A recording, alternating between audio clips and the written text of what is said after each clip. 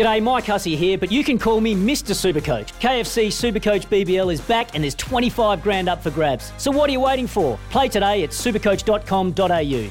T's and C's apply. New South Wales authorisation number TP/01005.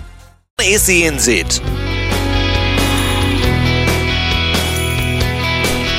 Morena, New Zealand, good morning to you all. The start of a new week and what will unfold this week in terms of the All Blacks and their coaching, their future, their captaincy future, their structure really. After that performance at the weekend, we shall wait and see. To talk about that and the press conference that was, I guess, held. Was it really a press conference from Mark Robinson? What did it really tell us? That's at 9:30. We'll talk to Andrew Gordy. We'll talk to Andrew Gordy about that. We'll also perhaps open up the lines, I think, straight away and just see what your thoughts are on where do you think the All Black structure should go from here on in. Did he do enough? Did they do enough to remain the status quo? After 10 o'clock, we're going to talk to Brent Matahari, who is the coach of the SENZ, I should say, SENZ, Otago Nuggets, NBL champions. NBL champions, doesn't that sound good? 10:20, we'll have a panel with Jamie Wall and Brad Lewis, more on the All Blacks and the Warriors, victorious Warriors. After 11 o'clock, we'll talk about them again with Andrew Voss as well.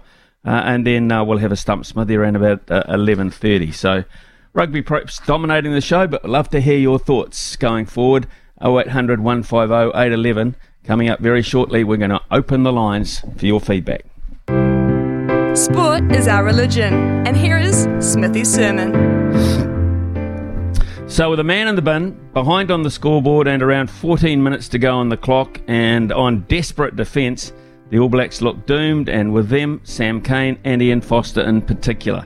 Somehow they found strength, resolve and some brilliance to get out of jail and win bloody well. It was inspiring stuff, but will it be enough to save Fozzie's bacon?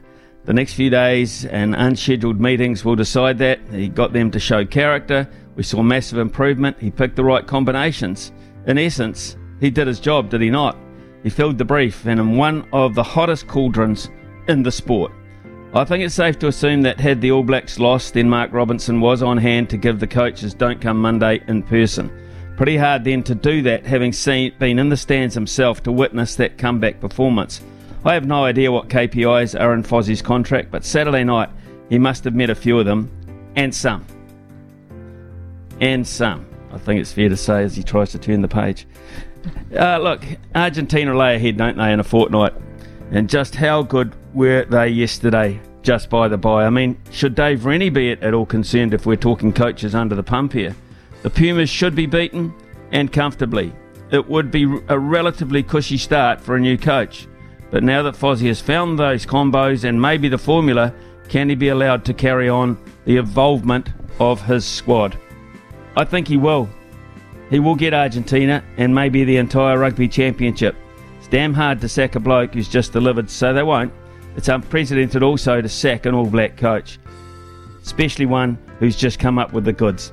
I'm picking they won't. It still might go against the popular grain. We shall see. We shall see indeed. Your serve, Mr. Robinson. Play well.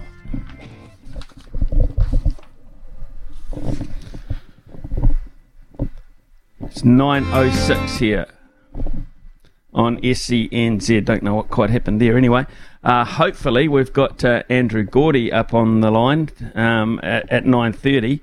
But we were going to also open up the lines if we can. I'm a little bit blind here. My screen has gone down, so I might need a little bit of help. A little bit of help to open up the lines. Talkback time with Smithy. Brought to you by Chemist Warehouse. Great savings every day. Call now for a chance to win today's $50 Chemist Warehouse voucher. 0800 150 811.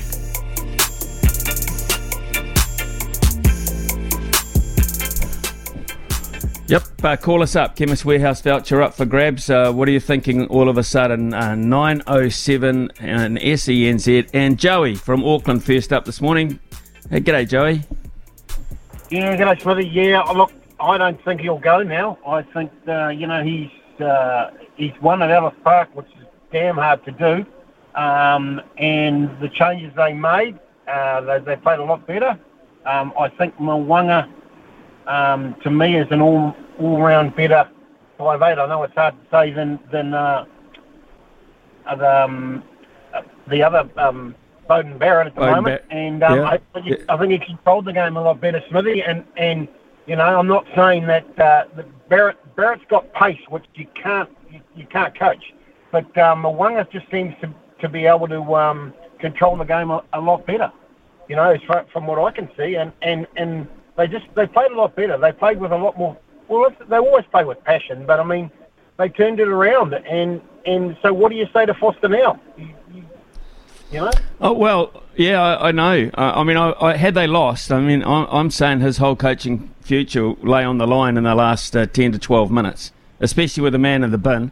So they found character. I mean, they didn't find that out of the coach's box. They had to find that on the field, but maybe he's given them, you know, the belief and the confidence. I mean, Ardie Savea in particular has been quite vocal in his backing for Ian Foster, and he was the guy that took over when Sam Cane, of course, was substituted off. It was Ardie Savea's ship to run in the last 10, 12 minutes as such, with a bit of Sam Whitelock as well. But I don't know, Joey. I think it's very, very hard for them to turn around and say, you didn't do your job when the team win in those circumstances. That's correct. You know, dead right, Smithy. You know, I mean, they've asked him to do a job, and he's turned around and you know, as much as people don't like him or whatever, the way he presents himself or whatever, he's done the job that he's been asked to do. And so if you're asking him as a CEO, he's saying, well, we're going to get rid of you, and he goes, well, hang on a minute. You asked me to win at Ellis Park, which is one of the hardest places in the world to win, against the number one side, or the World Cup side at the moment, South Africa, and I went and did it. What more do you want me to do? And, you know, that's, as I said, that's how it is. So I think he'll stay. And the other thing, Smithy, too, congratulations on holding on to the Shield. What a game that was. You know, well, I mean, counties were fantastic, I thought. You know, they had every reason, you know, just to, you know, to give it away, but they certainly did not. There's something special about that county side. I'm not quite sure. You've got a coach that's come through the grades in a province which, you know, has struggled to hold on to its talent over the years. You know, Rion Graham, who's just done a fantastic job initially by the look of it. And you've got a guy in Sekope Kepu, who's the captain of the side and enjoying every minute of being part of that squad. So, yeah, interesting, very interesting indeed. So I think we're going to Dean next. Dino from Dunedin with his thoughts. This will be interesting. G'day, Dean. Yeah, good, Smithy. What do you reckon? Firstly, mate, the TAB account's looking okay. Got it wrong, though, the old 13 plus for the All Blacks and 12 and under Argentina. If that was round the other way, it would have been looking really good. But no, Foster's got to go, mate. The person that's escaped it all unscathed probably is Grant Fox. Like, Foster's a selector. Ryan's come in and done what everyone knew should have been done way back when they announced their team. Those Auckland players have got to go. It's not an Auckland bashing thing. They're just not up to it. So he's got to go because he's a useless selector and he's not a good coach. Like, they had to make a decision on the first test, I believe. Sure, they played well at Ellis Park, wherever it was, but it's just dirt. All this stuff about Eden Park being this sacred ground and Ellis Park being sacred ground, it's a load of crap. It's on the day. If you get stuck in and grit your teeth like they had to do, you'll go good. And as for Sam Cane, I watched it again yesterday, and all I watched was him. He missed 5 tackles, he was blown off the ball 4 times, and he didn't get 1 turnover. They subbed him because he's not up to it. Ardie should be at 7, but we don't have an 8. That's the problem. Akira can go. Shannon showed exactly what we want from a 6. Someone just to grit their teeth and run into them. And even when Aaron got wiped out, which woke him up, Shannon was the first guy in there to try and clean out the South African. That's what we want, bit of guts. And, yep, it's all at Christchurch. And I know there's 12 that's going to buy a ticket if Razor gets the job. If he doesn't get the job, we'll be watching on TV. Simple as that. I've had enough. It's rubbish. Forster can't coach. He can't select, which is even worse. Just get rid of him. Okay, Dino with his thoughts there from Dunedin, of course. Next up is Mikey. Good morning, Mikey. Oh, g'day, Smithy. I had a great weekend. Canterbury pasted Wellington. That was awesome. And I must admit I had a bit of trepidation watching our boys play the Springboks. But, geez, they were in danger of looking like an All Black side. That was awesome. Well, it makes a hell of a difference when the forwards are going forward, isn't it? Well, it does, and also, what are we seeing here from Jason Ryan? Your Jason Ryan, I should add too. Your Canterbury Jason Ryan. Are we seeing a noted difference in the space of a fortnight? Well, we're certainly seeing what looks like a plan. Now, I can't. I mean, I've been highly critical of Foster as well, like probably most people. But we're certainly seeing something that looks like a plan. I mean, a few of those passes stick. In the back line, the score may have even been bigger. Ultimately, if we're going to criticise Foster for losing, we've got to praise him and the coaching team for winning. You can't have your cake and eat it too, you know. So ultimately, if this is where we're headed, then I'm feeling a lot more confident. I just hope this wasn't a one-off, and I believe he'll keep his job. I would have thought he would have anyway, to be honest. And if this is a marker, this is the potential that they've been banging on about for so long, then, geez, I hope it continues. I hope they put their money where their mouth is, and this is what we see against Argentina and Australia. Yeah, that's all I've got to say about that. Here's the thing, Mikey. Okay, so most sides go to South Africa. If they win one of two tests against South Africa, they've done okay. We've done that. In terms of the Rugby Championship, we now come home and play Argentina at home. We should beat them twice. We got a test against Australia at Eden Park. Well, Australia looked pretty average yesterday, didn't they? Should win that. So we're on track here, really on track, I think, to win the Rugby Championship. That's what I'm picking. What does he set out to do? What is his gig? If he can't have us in line after 2 games in South Africa to win the Rugby Championship, I don't know. Cliff from Dunedin. Cliffy, good morning. Yeah, morning, Smithy. Yeah, no, look, I think the All Blacks had a bit more purpose about themselves the whole way. I think, they played really well. I'll just talk about South Africa. They made 5 changes. And I think they took away the impetus of what they had done in the first test. You can't make that many changes when you're winning. And they wanted to win that cup, and now they didn't. And the hooker that played, he was very average. He looked very lazy, very tired. He had no go at all. His whole game was poor. And they had a great player who had a top game the week before, was on the bench, and then they had to replace him. They got done over with the guy got injured right at the start of the game, the winger, and then they had only 2 back reserves, so they had to bring a guy on and play. Everyone sort of moved out of position, which I think affected them. They had no one else. They couldn't afford to bring a sub on at half time. When you've got 3 subs in the backs, it gives you a chance to freshen your side up. But when you've only got 2 and you lose 1 straight away, and everyone's suddenly playing out of position, it doesn't help at all. But, kudos to the All Blacks. They got stuck in. We were up 15-0. The Box came back 15-12. There were some big games from Brazil. Artie played really well. The front rowers, everybody got stuck in. I'd say things with the captain. He went off. I reckon he went off with at least 20 minutes to go. He was a pure sub. It wasn't because he, just give him a break at the end. And I think that certainly helped. There's no reason. Look, Sam Cane is a good player, but I don't think he deserves to play 80 minutes every week. He's not that good.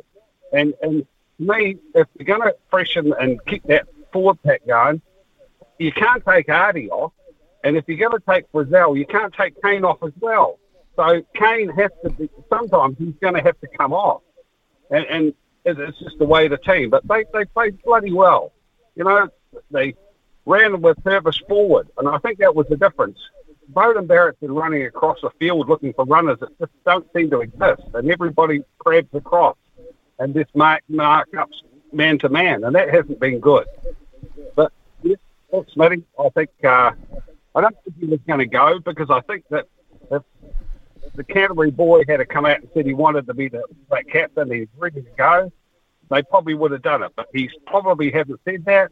And they're not willing to give it to someone else, because then they're worried that he might not want it in the future. You just got to go with what you got. The All Blacks were due a good game, and they proved that they had one in them.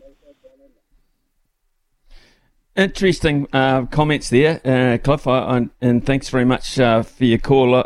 It's a very interesting setup, South Africa, if you look at that. How often do you see genuine substitutions made before half-time?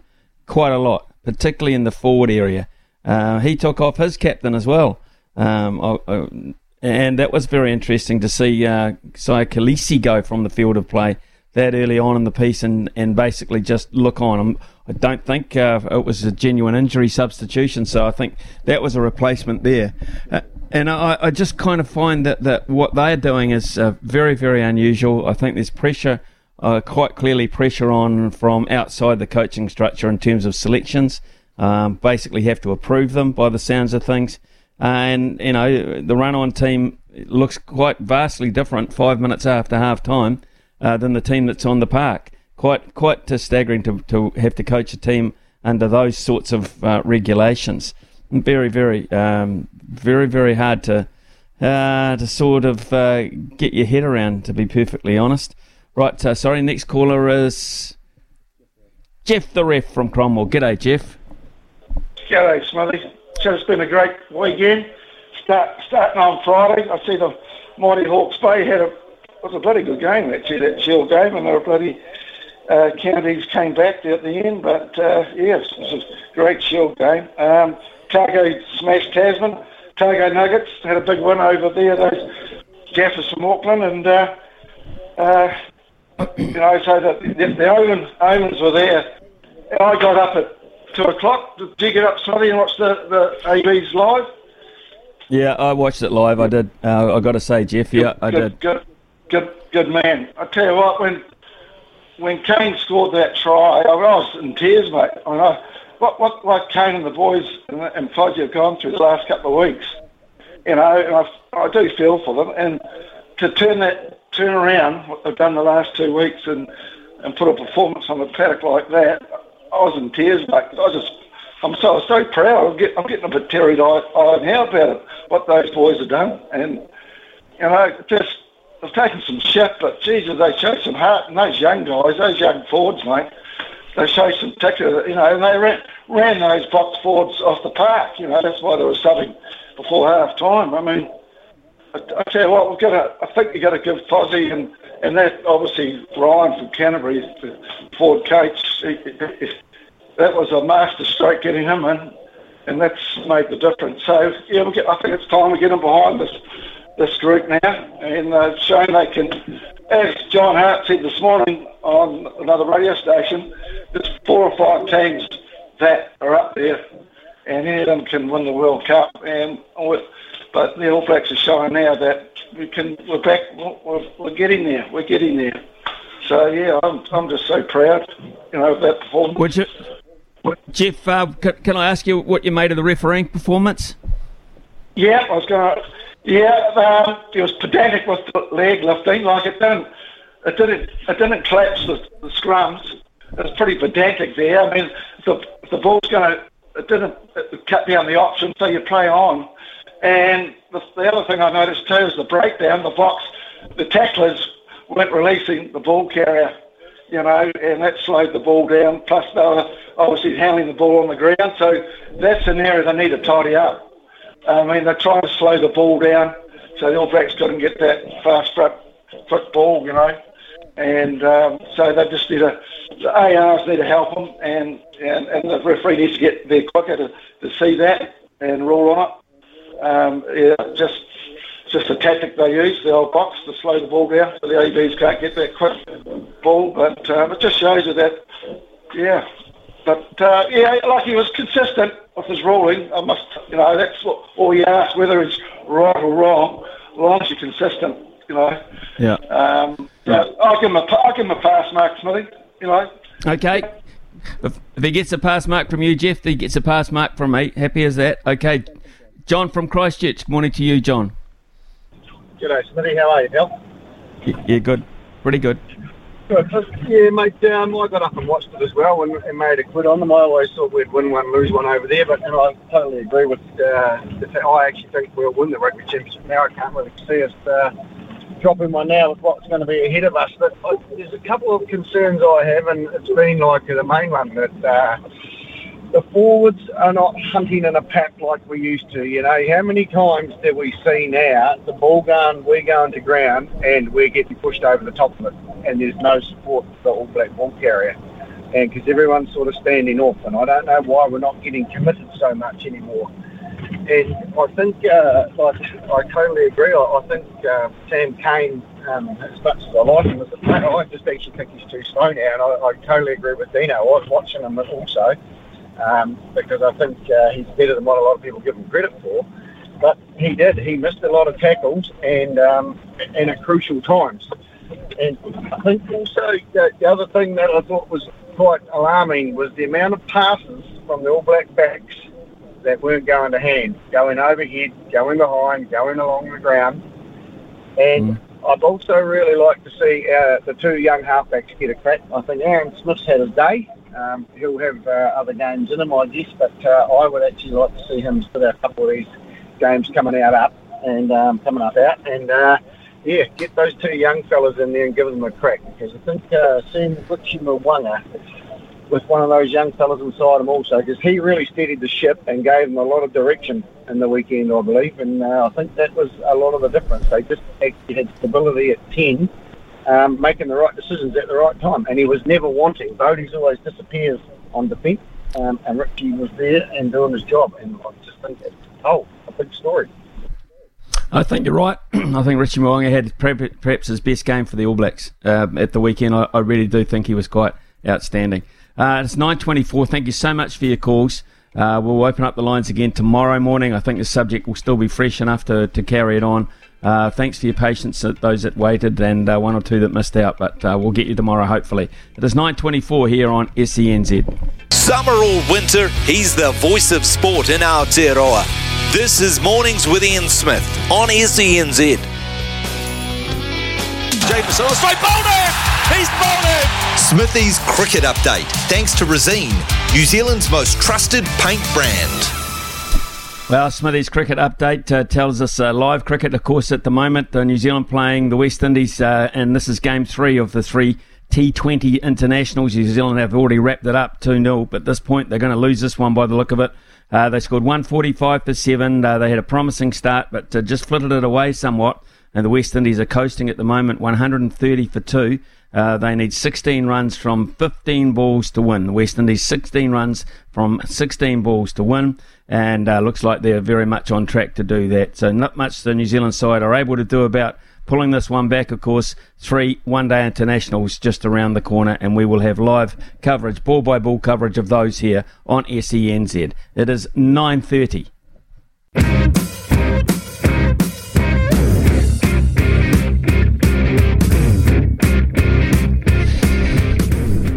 Well, the All Blacks managed to do what many thought was unthinkable at this time last week in particular. They came into the cauldron of Ellis Park, got the job done, came away 35-23 victors, and seriously in line for the Rugby Championship now, because it's pretty tough to win over there. Not everyone does. So we'll keep an eye on that. The performance was encouraging. Speculation around the future of Ian Foster still surrounds the team, though, and was only highlighted further by a press conference involving New Zealand Rugby CEO Mark Robinson last night. And joining us now is News Hub Sports' Andrew Gordy to help decipher what's going on here. Gords, are you any the wiser after that press conference?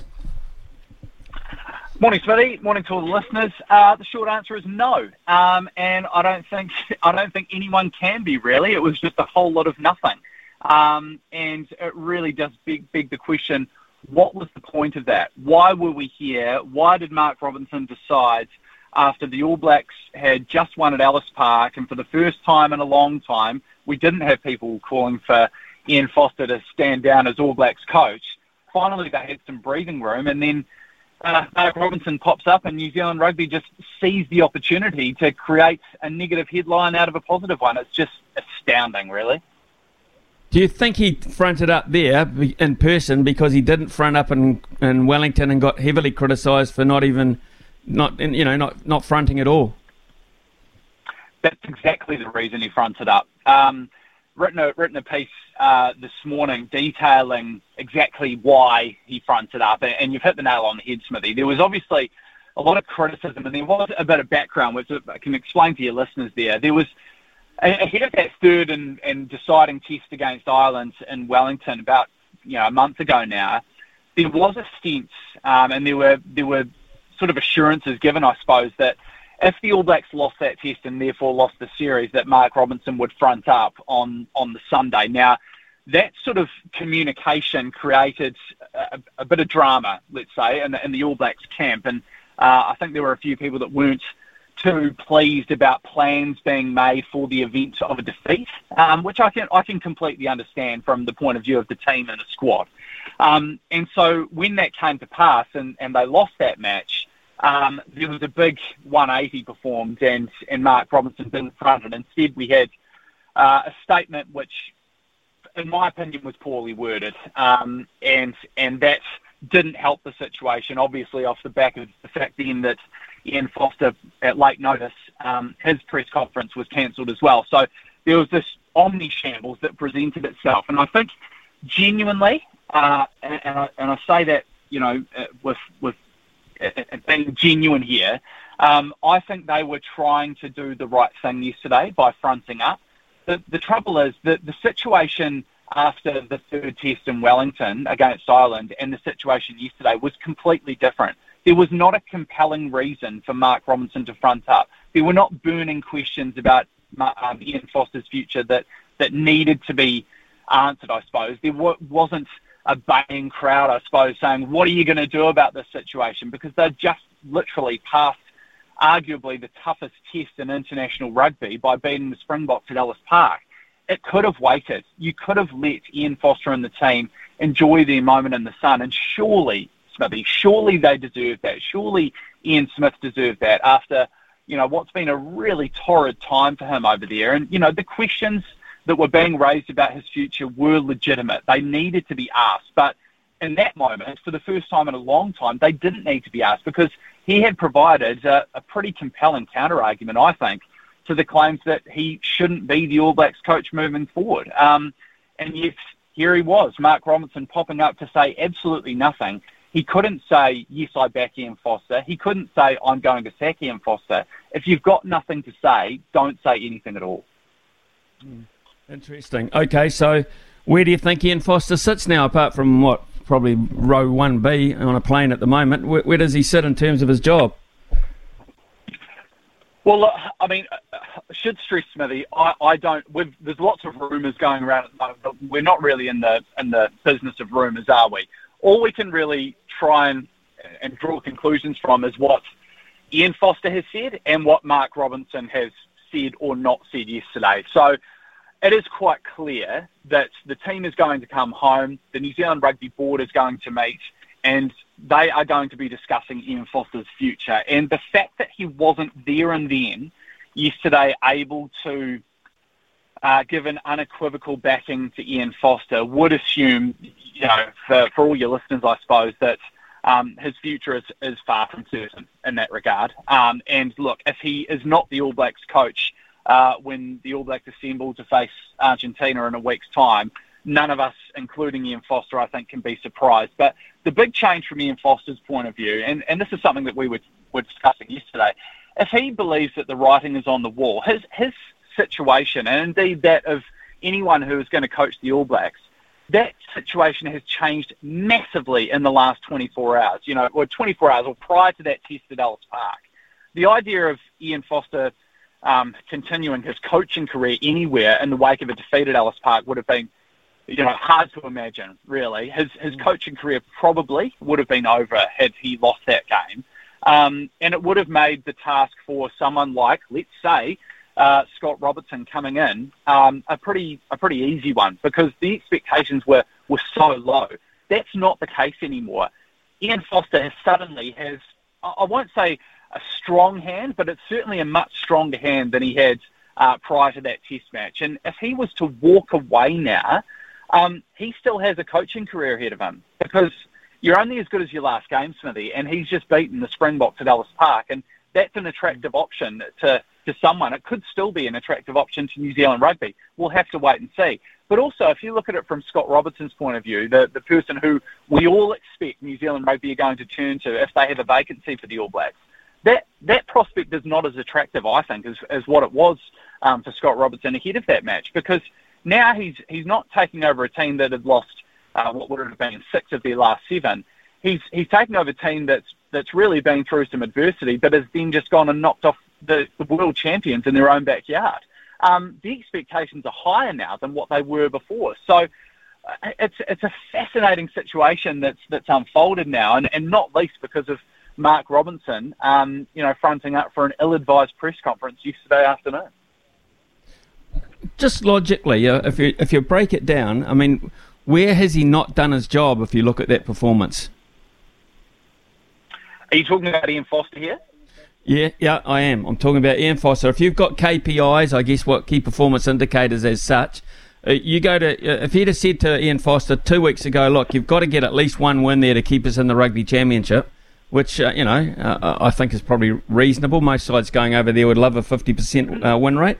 I just wonder, where has he not met the KPIs that he might have been set 2 weeks ago under the thumb? Yeah, and that's the big question, isn't it, Smithy? We don't know what his KPIs were going into that match. Now, you can probably draw your own conclusions based on some of the things that were said and written, especially by some of my pretty learned colleagues on the grounds. The likes of Ollie Ritchie, we had Liam Nates here, Mark Hinton, Gregor Paul. These are all guys who have been covering the beat a long time, and you would have noticed the theme that was coming from them after that defeat in the first test in Mbombela. It was almost like a ceremonial thing that was happening here. That whatever the results, this is the Ian Foster. Now, if it was a situation of go over there and win one of the 2 matches and you keep your job, then I think absolutely he has now provided, like I say, a compelling reason to continue with him. He had said to us, and we all, let's face it, Smithy, we all laughed at him essentially when he said that was our best performance of the year because he could see the progress. Now, whether it was their best performance of the year, I'm not sure, but we could all see, despite the fact that it was a heavy defeat, there were some signs of progress in that test defeat at Mbombela, and then they come out and pull off a performance and a result that I don't think anyone saw coming. Now, if you can do that in the white-hot atmosphere of Ellis Park, who are we to argue that he won't now come out and beat Argentina in 2 tests at home and hang on to the Bledisloe Cup? At that point, he's proved everything. Now, it's now whether he's going to get that chance to prove that the momentum can continue is going to be the big question, not only for Mark Robinson, but for the New Zealand Rugby Board now. And coming back to that original point, we don't know what his KPIs were. There were a lot of rumours ahead of the start of the international season that if Ian Foster lost the Ireland series and lost both games in South Africa, that would be it for him. That hasn't happened. He got pretty damn close, but he has won that crucial last fixture. And again, I come back to it. You're only as good as your last game, and based on that last performance, you would have to say that I won't say that the All Blacks are getting everything right, but based on that performance, they are heading in the right direction. And he's clearly coaching a team which has his support. I mean, look at some of the things that were said after that win on the weekend. The comments from Ardie Savea, from Sam Cane and Sam Whitelock this morning. That's another factor, Smithy. It was only meant to be Ian Foster that fronted up in South Africa overnight. The fact that Sam Cane and Sam Whitelock did as well, I think really speaks volumes about how they feel about how their coach is being treated by the New Zealand rugby public, probably the New Zealand media, but also New Zealand rugby as well. And I don't think that Cane and Whitelock would have fronted up overnight if Mark Robinson had simply remained quiet and did what we probably all think he should have done. Does he have to bite the bullet though? I mean, was Sam Cane's performance good enough to be in the top 15 players on the starting 15? Was it good enough? People will also say that when it came to the crunch and the chips were down, he wasn't there when that comeback. Yeah, that's a really good question, Smithy, and I think that needs a broader debrief, doesn't it? Like, yep, sure, you can take the win in isolation and say that's a great result. It will be, I suppose, then up to the All Blacks and indeed the executive, I suppose, and the board to then analyse, well, just a win doesn't is it a win that papers over the cracks, or is it a win that signals that there is a bigger shift going on here, and that everything that Ian Foster has been saying actually has some truth to it? In terms of individual performances, not everyone covered themselves in glory on that tour to South Africa, but you would have to say that there were some, markedly improved performances right across the board. I think Sam Cane, I think he did answer a few questions, Smithy, and there were others as well. I think, you look at the front row changes that were made. I think Tyrell Lomax and Ethan de Groot really did step up in that moment. I think Samisoni Taukei'aho has been probably, one of the few real bright spots, I think, to emerge from this tour to South Africa. A position like hooker that previously, I think the All Blacks thought they were very, very well stocked in.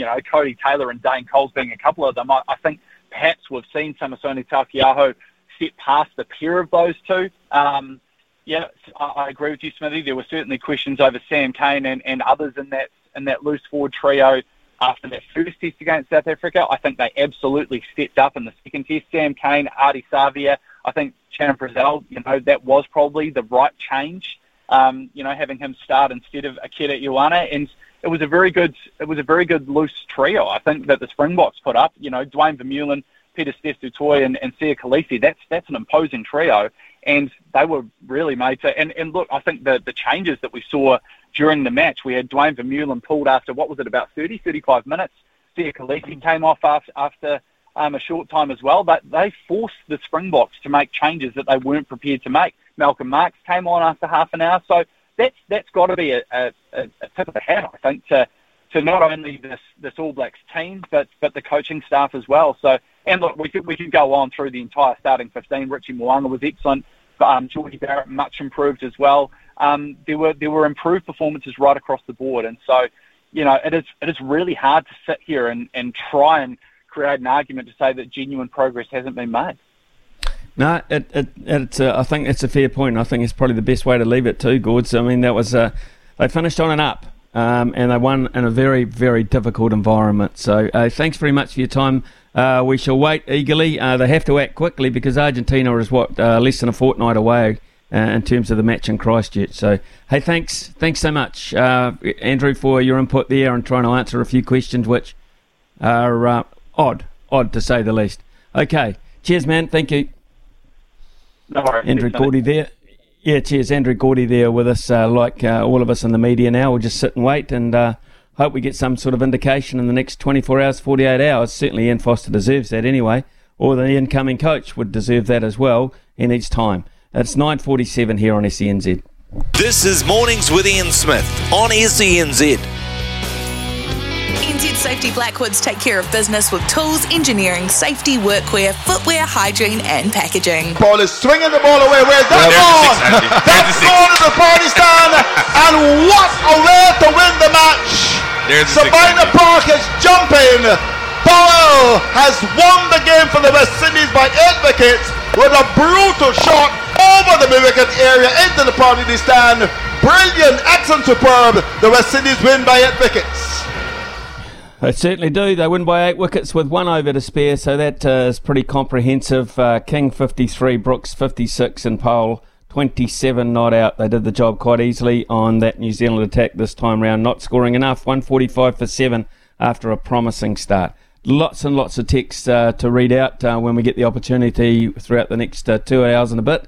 But one from Craig here. Morning, Smithy. This is my text on Friday. Your question, Smithy, was, should we dare to dream about a Warriors and an All Blacks win? Absolutely we should. But when we wake up Monday morning, we'll realise it was just a dream. Craig says, well, I guess dreams sometimes come true. And all those people that punted on that, good luck to you. You put your money where your mouth is and you got a divvy. It is 9:54. He's the voice of sport in Aotearoa. This is Mornings with Ian Smith on SENZ. Right, the news was good over the weekend. The Rabbits got up. Argentina smashed Australia and Taranaki. In fact, Taranaki got lost to Bay of Plenty. They got a hiding. So up till that point, things were looking pretty darn good. But the bop were too strong, way too strong. So today, Liverpool, or overnight, Liverpool half-time, full-time to beat Crystal Palace at $1.67. The Yankees to beat the Red Sox at $1.68. and the Dallas Wings, this is women's NBA, the Dallas Wings to beat the LA Sparks at $1.39, and that comes up as $3.89. $3.89. And on the subject of basketball, the SCNZ Otago Nuggets are the NBL champions for 2022. We have their head coach straight after the break. In the meantime, here's the news with Araha. From behind the stumps to behind the mic, nothing gets past Smithy. This is Mornings with Ian Smith on SENZ.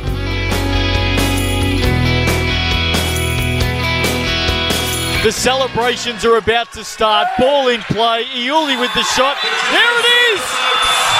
There it is! Look at the Otago Nuggets.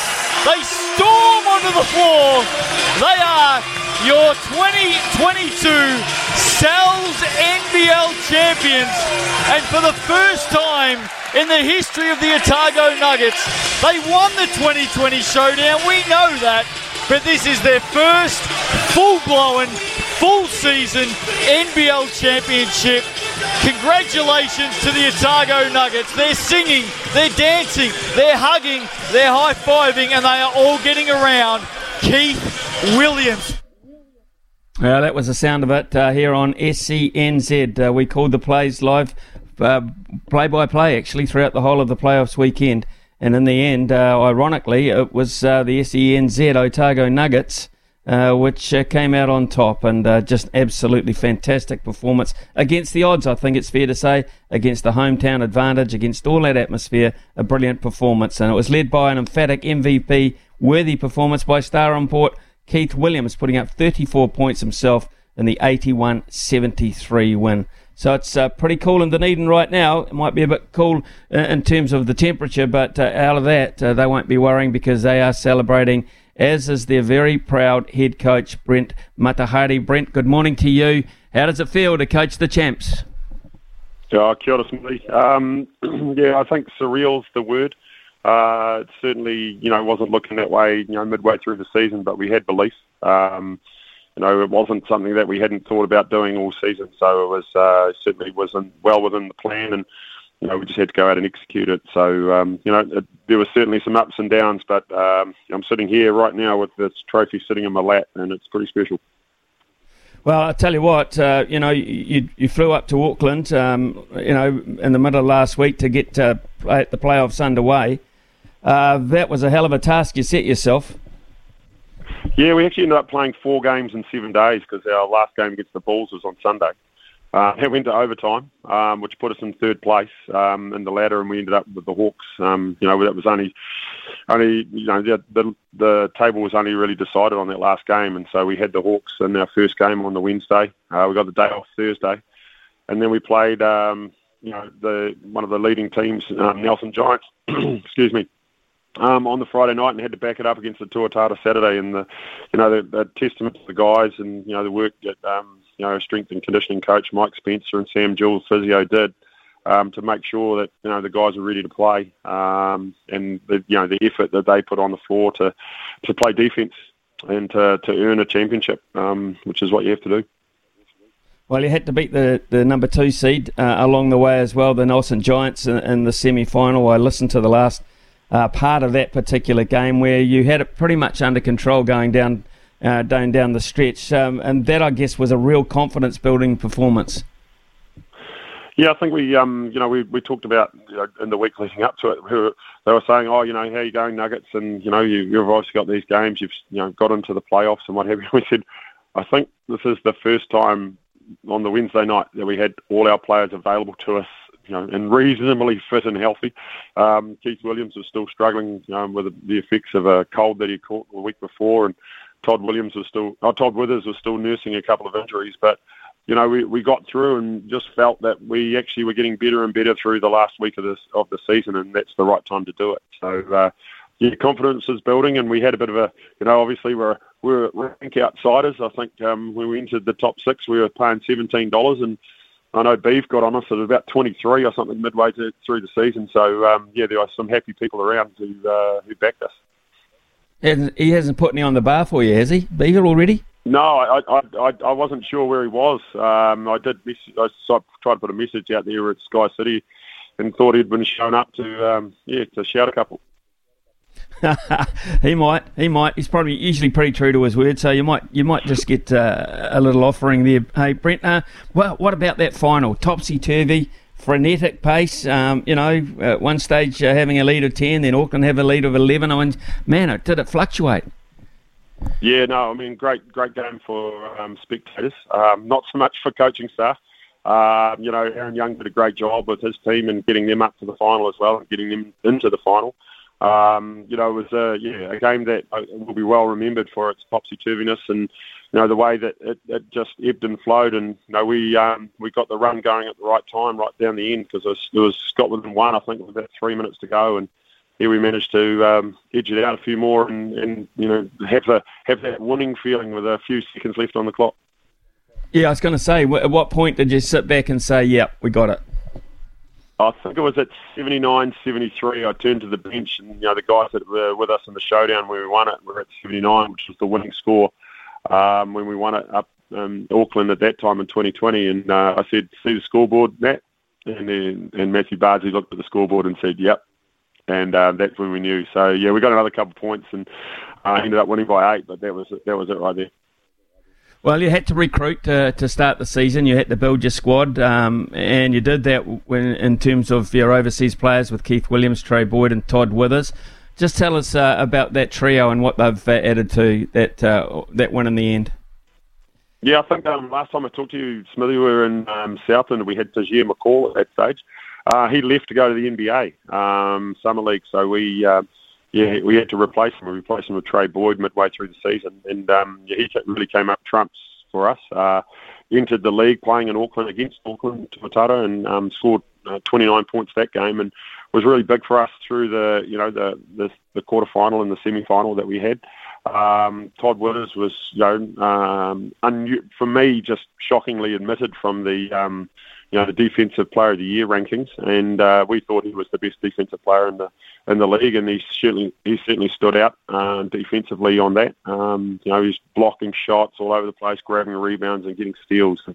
We built our championship on defense, and he was the leader in that area. And then Keith Williams, as I said, he wasn't well still on Wednesday, and he fought through it, and he got better and better, and he just took advantage in the final, and what a game for him.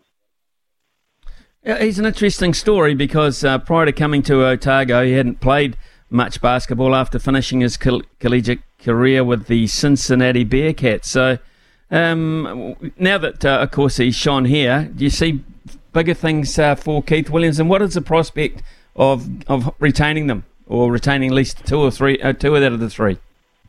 Yeah, I mean, obviously, they had to get back. Trey is off to France.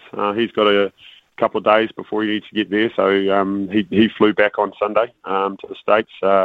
Todd's gone back. He's in Lithuania, and Keith's got G-League offers from around the place as well. So, the future's bright for Keith. Trey and Todd are established pros, and Keith's got his first taste of it, and so he's hopefully we can get him back. We might not be able to afford him in the future, but it's a great for our franchise to be able to have players come into our organisation and move forward. And another one who's hopefully going to be with the SEN crew over at the Wildcats is Jack Andrew, who's heading away tomorrow to join Perth for a few weeks to see if he can foot it as a development player over there.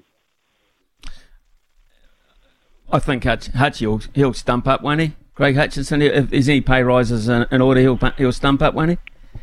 Oh, look, we got on a phone call with Hutchie. We just couldn't hear him, and there was just noise at the SEN headquarters over in Aussie, and wherever he was, it's just some big party going on. So, I think he would be well looked after over in Perth, and he's certainly got the capability of stepping up into that, and the amount of learning he'll get over there will be fantastic, and love to get him back as well. So we've got guys that have played for New Zealand. Nico McCulloch's just been added to the Tall Blacks on his performance, and as an organisation we can't be more proud of our guys just keeping on taking their steps individually into the professional and the national ranks. It was always going to be a massive rivalry with the bigs on Saturday night. Sam Timmins, of course, your boy, with Rob Lowe. in the mix as well, Chris Johnson. How did you see that battle, and how do you think Sam's come on with his career in the last 7 or 8 weeks? Yeah, I mean, Sam did a great job, and we played them in Auckland when in CJ's last game, where we managed to win by a couple of points, I think it was, which was really good to know that we could foot it with both CJ and Rob Lowe. And see Chris Johnson, he's played a number of games in the NBA, and is a fantastic player. He's getting a bit long in the tooth and what have you, but he's a wily old professional, and he certainly can play the game. And that matchup between our two or three bigs was certainly a huge one. And I thought Sam did a really good job defensively basically throughout the game, and he really stepped it up in the last quarter to get stops and get blocks and make sure he cleaned up the boards. So it's huge for us for him to do that. And it's those little things that get to that point where you can lift the trophy. In terms of the concept of the finals weekend being in one venue, the fact that you won it away from home, a tough thing to do, suggests that it was successful for you, but would you like to see that changed? Look, the league in the past has dabbled into home and away. Obviously there's expense that comes with that on the franchises and so on, and whether the league would cover it or, whether it's Sky Sport decide they want to change it. We're at the women or the powers that be that want to change but I think it was a great spectacle. Everybody knew where it was going to be. It wasn't until the last weekend where it was finalised who was going to be there, but people can make their way to Auckland. I can tell you this, it's really hard to get accommodation in a finals weekend if you haven't already booked it. We ended up in 3 different hotels over the week. So, it was a bit of a challenge, but, it's great to be able to know that you can get to one place and that it's all going to happen there, and you can, prepare for it, whether it's at your own home or not. You certainly travel with the love and well wishes of your home fans as well. So I know a lot of them travelled up, and was really appreciative of their support coming up to support us. Where does this rank for you, Brent, and what's the future for you?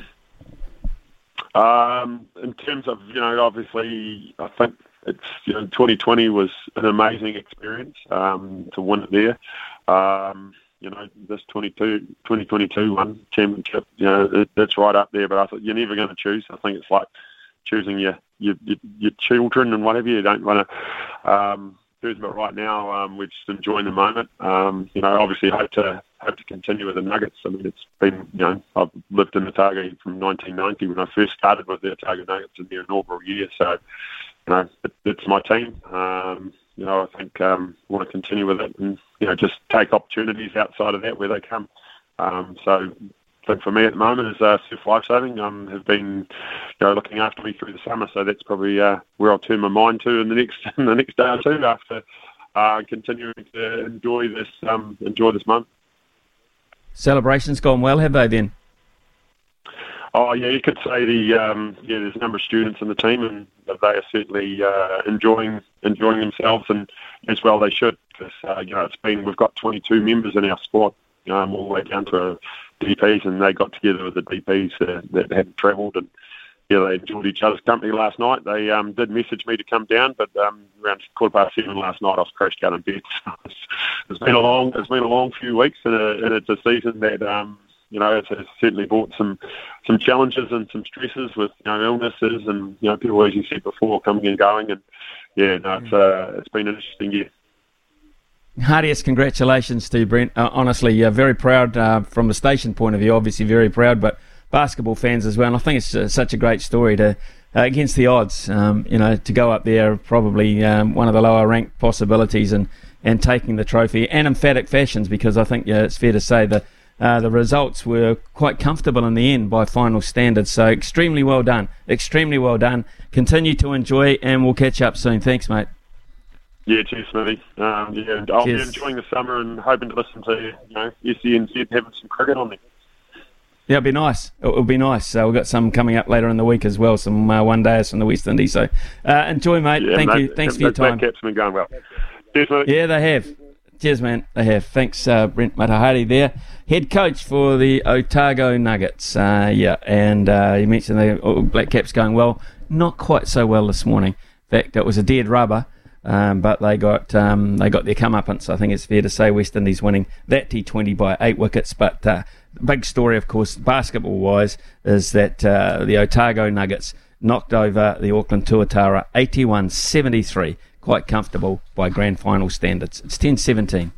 All winter, he's the voice of sport in Aotearoa.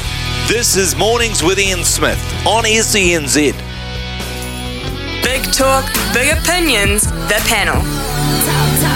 Talk to me, yeah. Well, this morning, our panellists, first panel of the week, Jamie Wall and Brad Lewis. Good morning to both of you two gentlemen. Jamie Wall, you'd have been a disappointed man if you'd fronted up to the press conference in South Africa from Mark Robinson. What did you make of all that? Well, I wasn't too disappointed, given that they'd actually signalled that there wasn't going to be any sort of big announcement being made on the call.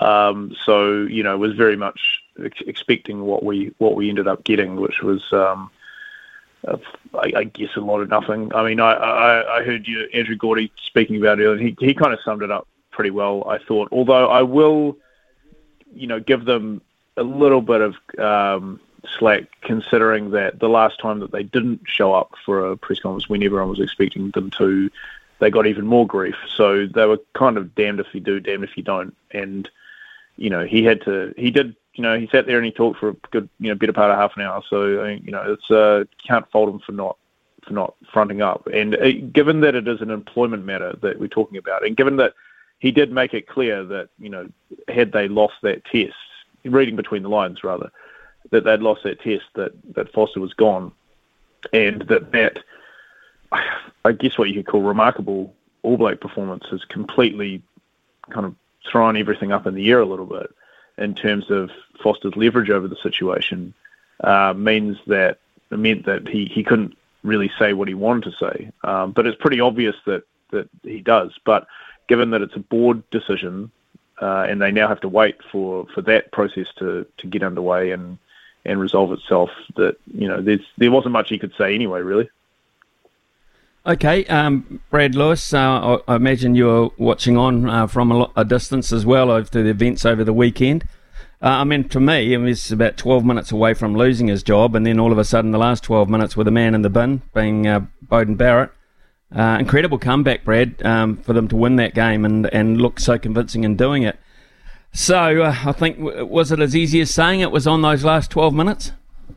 Potentially, and I think we were 12 minutes away from Mark Rowan, kia ora, Smithy, kia ora, Hamies. We're about 12 minutes away from Mark Robinson's press conference being beautifully timed. And look, the cynic in me says that press conference was set up, as Jamie said, because they learnt from their mistakes from last month. But also, like most of the country, Smithy, Mark Robinson did not think the All Blacks were going to win that test match. New Zealand Rugby did not think the New All Blacks were going to win that test match. And I think that press conference was set up to say, basically, while Foster may potentially not be going, I think there would have been a clearer message to the media and to the public yesterday. But that great result, and Ardie Savea coming out and saying he's my coach, Sam Cane saying, we've blocked out the outside noise, we're focusing on ourselves, and putting on a great performance for the public and for the jersey.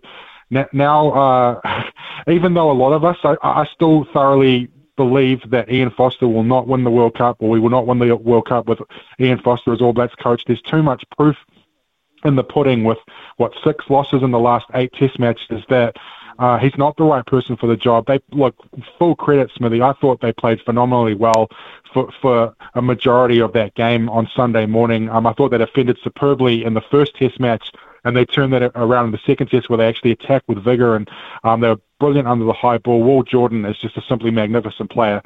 But yeah, Gordy summed it up great in his opinion piece. I've just finished reading it, where he said it was they learned from their mistakes by scheduling the press conference, but what they've accomplished is nothing. And if anything, as shown on 6 p.m. news last night, where TVNZ and News are both leading with Mark Robinson saying not much at all, rather than putting the focus on what was a phenomenal test performance. Okay, right. Let's just speculate a wee bit here, can we? Jamie, in particular, first of all, I just wonder how this plays out now. And we haven't got a lot of time. It's less than a fortnight now till that test match against Argentina in Christchurch. It's quite clear that Ian Foster within the group has some backing on the board, because otherwise he probably would have been gone after Ireland. Now that backing will turn around and say, we told you he could win one over there. How do you see it planning out? Well, I think the reaction from the players afterwards was pretty interesting, given that it seems like at least that it was player power that got Plumtree and Brad Moore removed. So perhaps there is a lot more weight to their opinions than you might think, which is an interesting kind of prospect, given that, that this is a decision that should be made, well, it's supposed to be made by a board above a CEO. So, why the players have that much sway over things is, deserves a bit of a conversation of its own. In saying that, though, there was another result on the weekend that could have a pretty big bearing on things that happened, and that's that Argentina absolutely smashed the Wallabies. So they're coming over here as a pretty distinct prospect of looking to create a bit of history of their own. They've just seen Ireland come over and win their first ever test match in New Zealand. Remember, they beat the All Blacks a couple of years ago. They're not, their whole mindset around playing the All Blacks is not what it used to be, and so I think that they present a much tougher prospect than I think Foster and a lot of New Zealand rugby fans probably think. And so, the fortnight in between to be able to either make a change, because you can talk about how great that All Black victory was till the cows come home, and that's awesome, but it's not a sustainable way to win rugby games. They'd completely just revamped themselves over the week and surprised the Springboks with the way they played. You can't just constantly count on surprising people. So I think that there is enough time to bring in someone else, given that that's what they wanted to do anyway. But I think that Robinson's obviously made it clear that Foster's going to be gone. Okay, interesting. We shall take a quick news break. I'll come back and get your opinion on that as well, Brad. Particularly, I suppose it's easy to make a change if the guy you're bringing in is coaching in his own city, on his own ground, with a lot of his own players. That might make it a slightly easier decision, if that is the case. We'll talk about that with Brad Lewis and Jamie Wall when we return here for the panel. It's 10:30, and here is Aroha. Big talk, big opinions, the panel. Talk to me, yeah. Jamie Wall and Brad Lewis with us this morning here on the panel. Brad, what are you forecasting this week at headquarters then?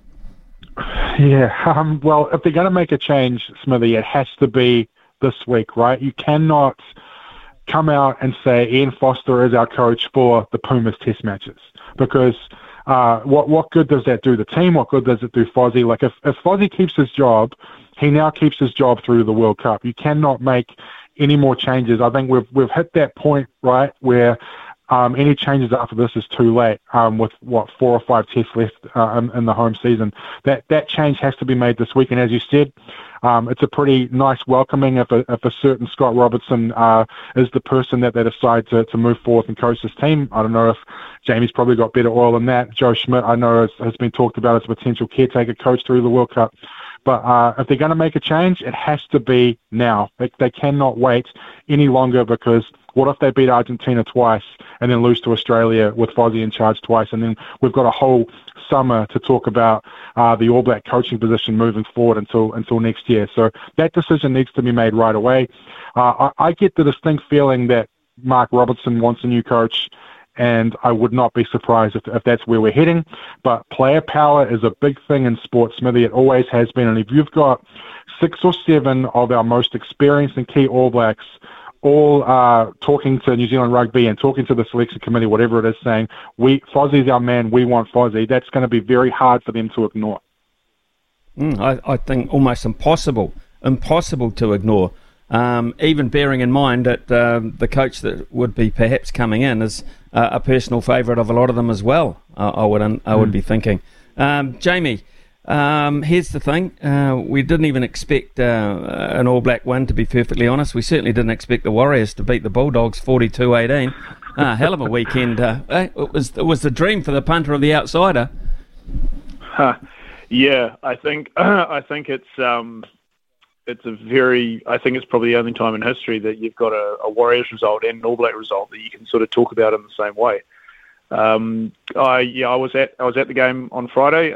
First off, massive ups to the fans. You had almost 17,000 people there to watch a Warriors team that's obviously had a very disappointing season.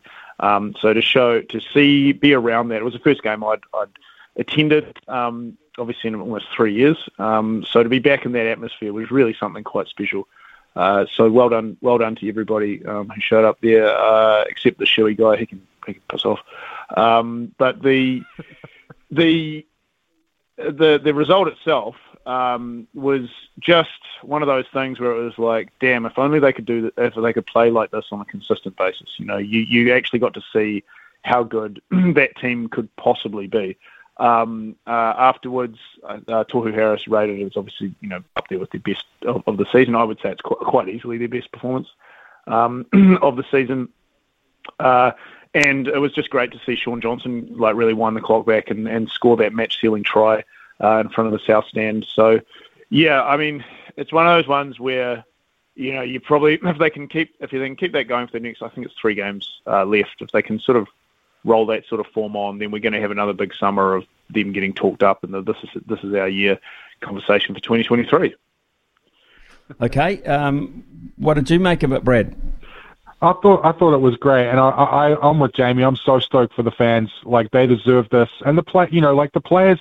I know we're hard on them, but they want to do the best they can for this team. They don't want to lose every game by 30 points. Tohu Harris has been a winner his whole entire career. I'm sure that was a relief for him as well.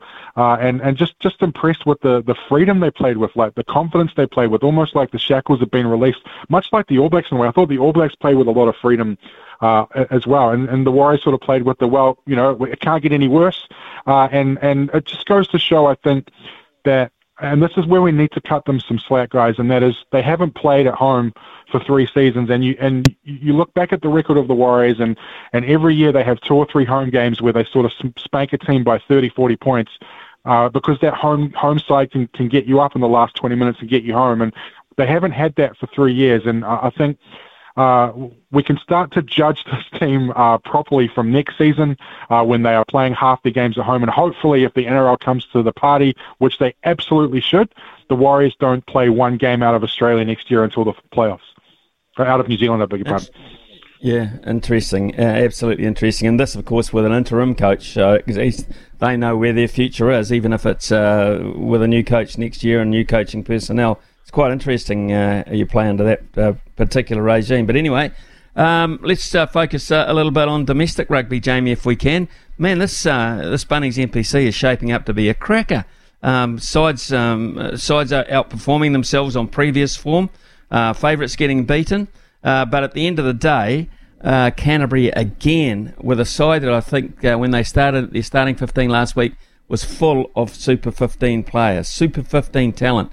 Goodness me, they look like they're going to be tough to roll, Canterbury. Yeah, well, I mean, that's just par for the course, isn't it? I have to say, I really enjoyed Taranaki getting thumped by Bay of Plenty. That was a fun result for me. Actually, I'm enjoying watching every other team except for Wellington lose, and then Wellington lose anyway. So, that's just the way the NPC goes.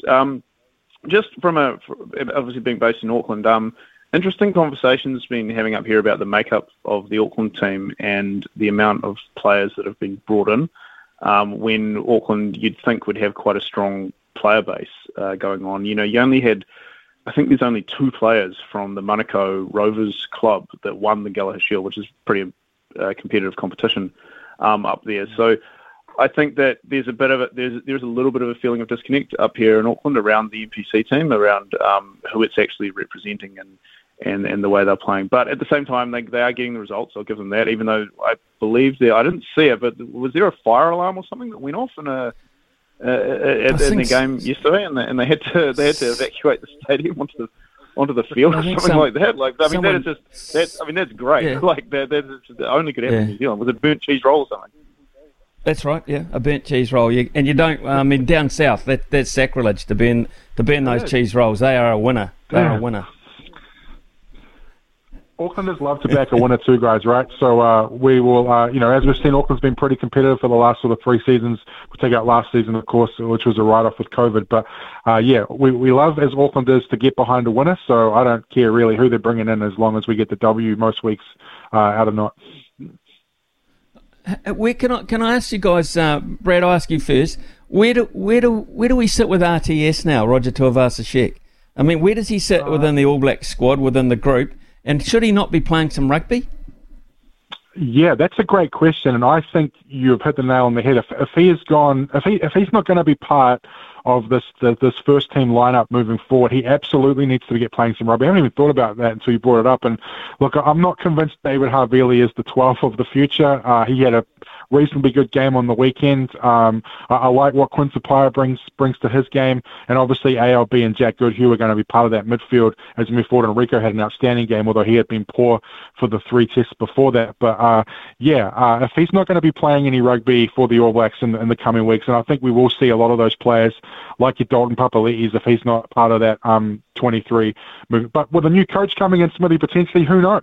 Right, so maybe if Razor comes in, he might have a different idea of what his 23 looks like. But I would like to see a guy like Roger Tuivasa-Sheck who needs rugby, given plenty of rugby for Auckland. I'm sure Auckland would snap him up in a heartbeat if he became available. Where does he sit for you, Jamie? Because he was fast tracked. There's no doubt about it. He was fast tracked, but it's clearly not part of the plans when the acid really went on. I mean, he got a token period of play on a losing test match in Wellington, and that's it. Yeah, it's certainly not the way we saw this story playing out when he was announced as switching codes last year. I mean, he's barely played at all, let alone really impressed. He obviously had showed the goods in Super Rugby, which justified his selection in the All Blacks. But where he actually fits in a test match, like a top level test match. So obviously, the All Blacks schedule hasn't helped him at all because they've all been, games where you want your top 15 on the field. There hasn't been like a couple of gimme tests against lesser opposition in there that you could give him a start. And I don't think there's going to be with this Argentinian team coming over. Perhaps if they thrash them in the first test, then maybe he'd get a run there. But yeah, like Brad said, I would much rather have him turning out for Auckland in the NPC, where he can not only get the ball in his hands quite a bit, but draw a lot of eyeballs to that competition. Because as we can sit here and talk about as much as we like, because we're NPC tragics and we grew up with it and everything, but it's definitely a competition that needs some more attention put on it because the crowds are down. I'm guessing the viewing numbers are down, and it really needs something to kind of reignite it, more than people burning their cheese rolls in the grandstand. Absolutely. Jamie Wall and Brad Lewis have been our panellists this morning, and still we wait for the outcome to what the All Blacks board members are actually going to do going forward. It is 10:42 here on SENZ. We'll be back shortly. Summer or winter, he's the voice of sport in Aotearoa. This is Mornings with Ian Smith on SENZ. Some quite incredible scenes actually at the FedEx St Jude Championship this morning. It is still going. They're in the third hole of a playoff. Will Zalatoris from the United States up against Sepp Straka from Austria. They're playing the third hole, as I said. Both it's a par 3.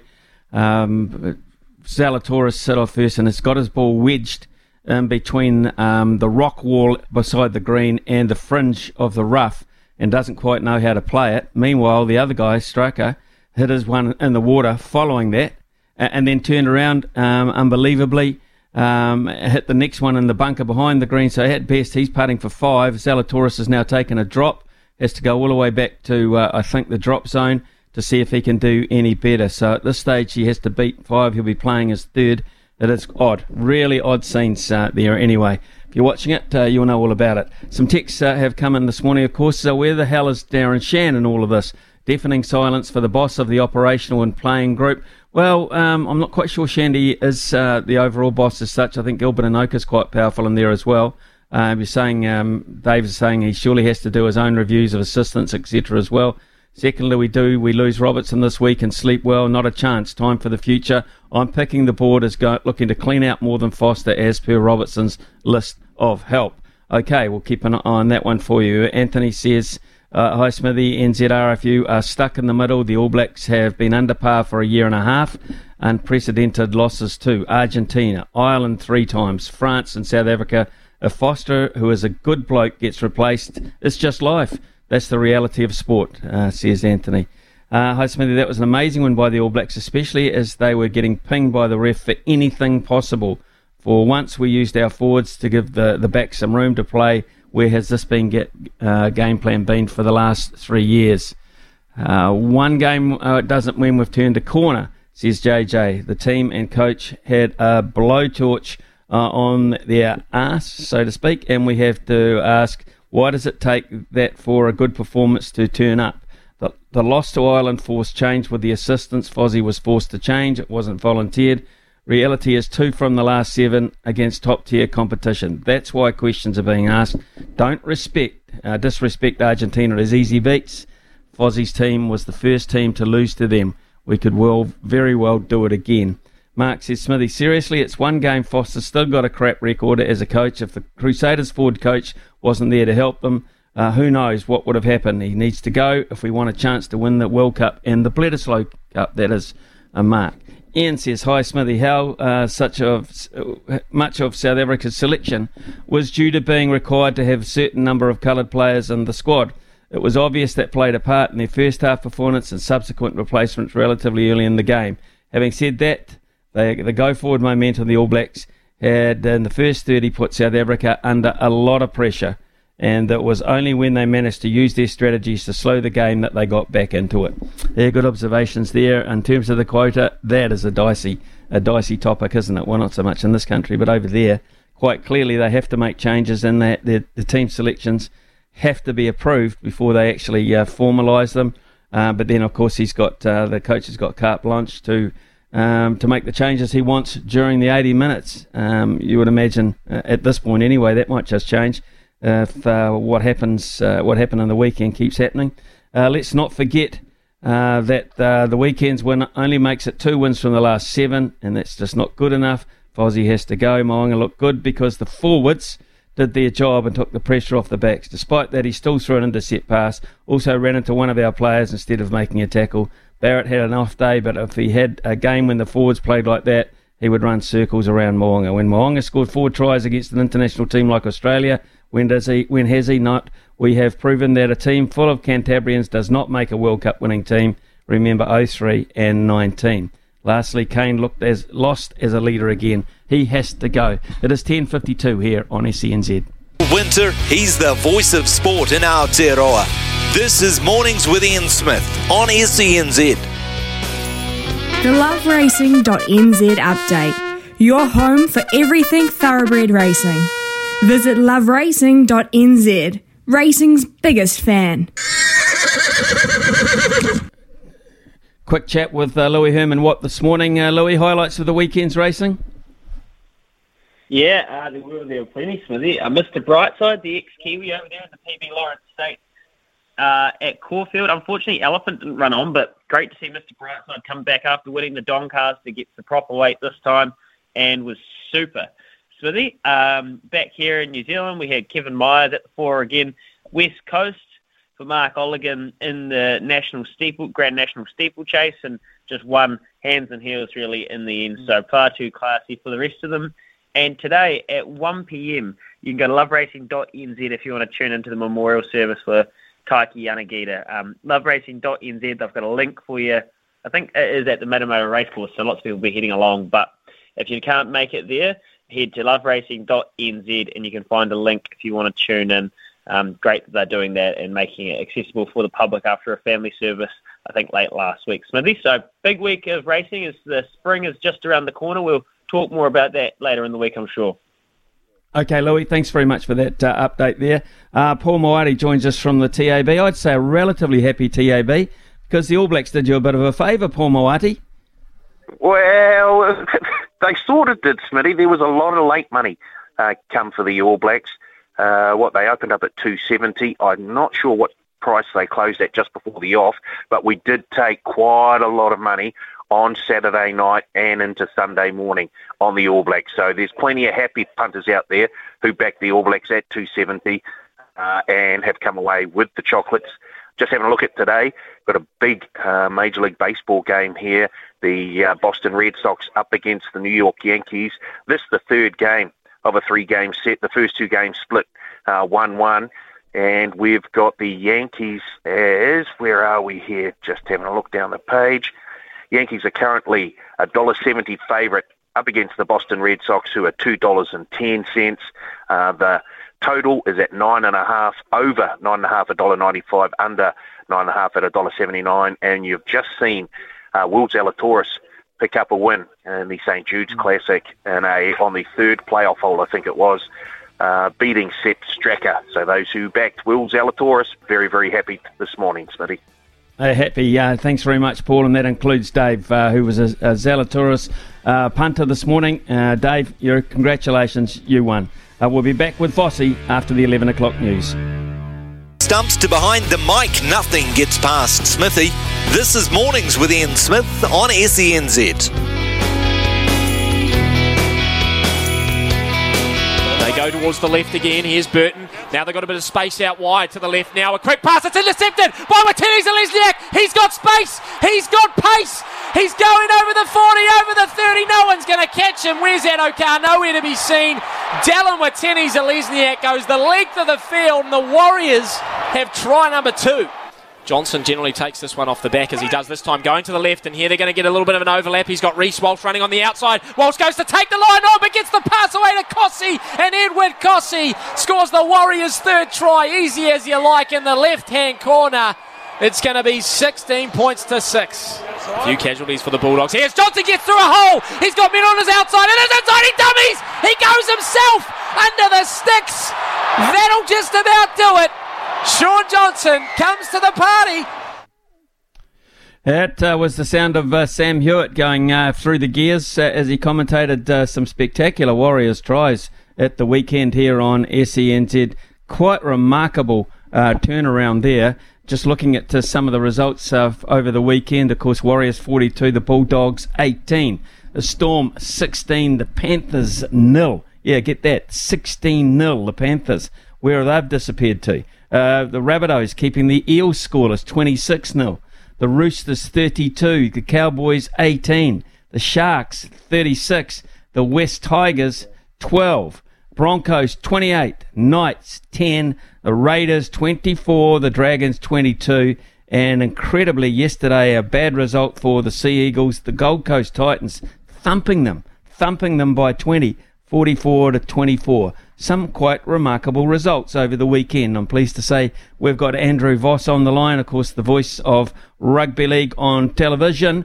Vossi, well, let's go back. Can we go back as far as the first game of the round? The Storm 16, keeping the Panthers scoreless. Didn't see that. Yeah, we can certainly go back. Good morning, everyone. On that result, now both teams can say they had players out, although on balance, Penrith greatly affected by the fact you take out 3 of their playmakers. The Dylan Edwards loss on game day was big on the back of Jerome Luai and Nathan Cleary. But look, there's some pretty damning stats against Penrith, and they've been priding themselves on next man up and all that sort of thing.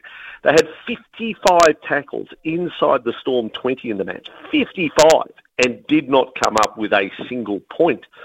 So that is most disappointing. Didn't seem to get much with their play. They couldn't get Viliami Kikau into the game on the left, so that was surprising. But Melbourne Storm, 3 in a row after 4 straight losses. It will be defence that gets Melbourne to right to the pointy end of the season rather than attack, where I was about to write them off as genuine premiership contender. They're certainly still in the mix. You do it at your peril. But I think there are sides playing better than Melbourne, even though they've beaten Penrith 16-0. I think the former teams like the Roosters, the Rabbitohs, who will probably finish below Melbourne, might be better. Okay, we'll look at the points table shortly. Not appearing on the points table with any significance, of course, are our Warriors, but 42-18 over the Bulldogs, and they finished the game in absolute style, a trademark Sean Johnson dummy, and then under the post. So it was pretty spectacular in front of 17,000 faithful. Oh, yeah, so good. Look, back in the day, when Daryl Halligan and I called Warriors matches on Sky Sport New Zealand, we used to joke that a Warriors game never really began until the last 10 minutes. And you know, they could have leads, but no one felt comfortable. They could lead by, 12, 18 points going to the last 10 and you're not feeling safe. They could trail by that and come up with points. Well, it was nice to see the other day. I mean, the game was in the balance, wasn't it? 24-18. I thought Warriors thoroughly deserved to win the game, but they're still not home. And then all of a sudden, 3 tries in the last, 5 or 6 minutes, takes the scoreline out to 40. So I'm just really happy that they not only backed up what was an awful performance last week against South Sydney, that they not only played well, that they finished strongly, top 40 points, made the fans feel good. I just hope that can carry on over the next 3 weeks, be it at home or away, with the Warriors. And, of course, their next match is all the way up in Townsville, so it's a pretty tough road trip. They'll play the Cowboys coming off a loss, but I do hope that they go with the same gusto and vigour when they take on the Cowboys this week. Have they made a mistake, the Warriors, if they're not looking to re-sign Dejan Arce? Well, they've got Luke Metcalf coming across to them. Now, you haven't seen much of Luke because Cronulla are going very well, but I'm thinking he's a player. I'm thinking they're going to get good value out of Metcalf coming to the Warriors. So, I'd like to think, again, while you haven't seen much of him in the NRL, I think he's a bit like Connor Tracy at the Sharks too. There's another player that goes very well, that would be playing first grade every single week at another club. But, when the Sharks have their wingers Mulatalo and Katoa fit, that he doesn't sort of fit in anywhere. But I think Metcalf's going to be a good signing. So they've got to sort of work out what they're doing around the players they have. And I suppose you can't go over the top with too many halves and 5/8. You've got to put your priorities somewhere. Okay, can we talk about Ed Cossey, this young kid, 23-year-old kid he's scoring some great tries. What kind of future for him? And would he be a target for other clubs? That's the problem you get when you get a player of that age with that much quality. No.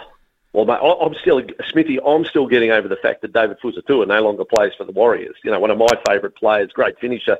Can't believe that he's not there plying his trade with the Warriors. Look, showing great promise, and you would say from his first performances in the NRL, you think, oh gee, I don't know whether he's up to it, but he's obviously a work in progress. Those closest to the Warriors know what they've got to work with, that there's a bit of a rough diamond there, and we're starting to see the results. So, put another off-season into him, and now that he knows what the NRL is about, what's expected of him, could carry on a great tradition of some damn fine wingers out of the Warriors. So I hope for the Warriors' sake he's going to stay there rather than end up elsewhere.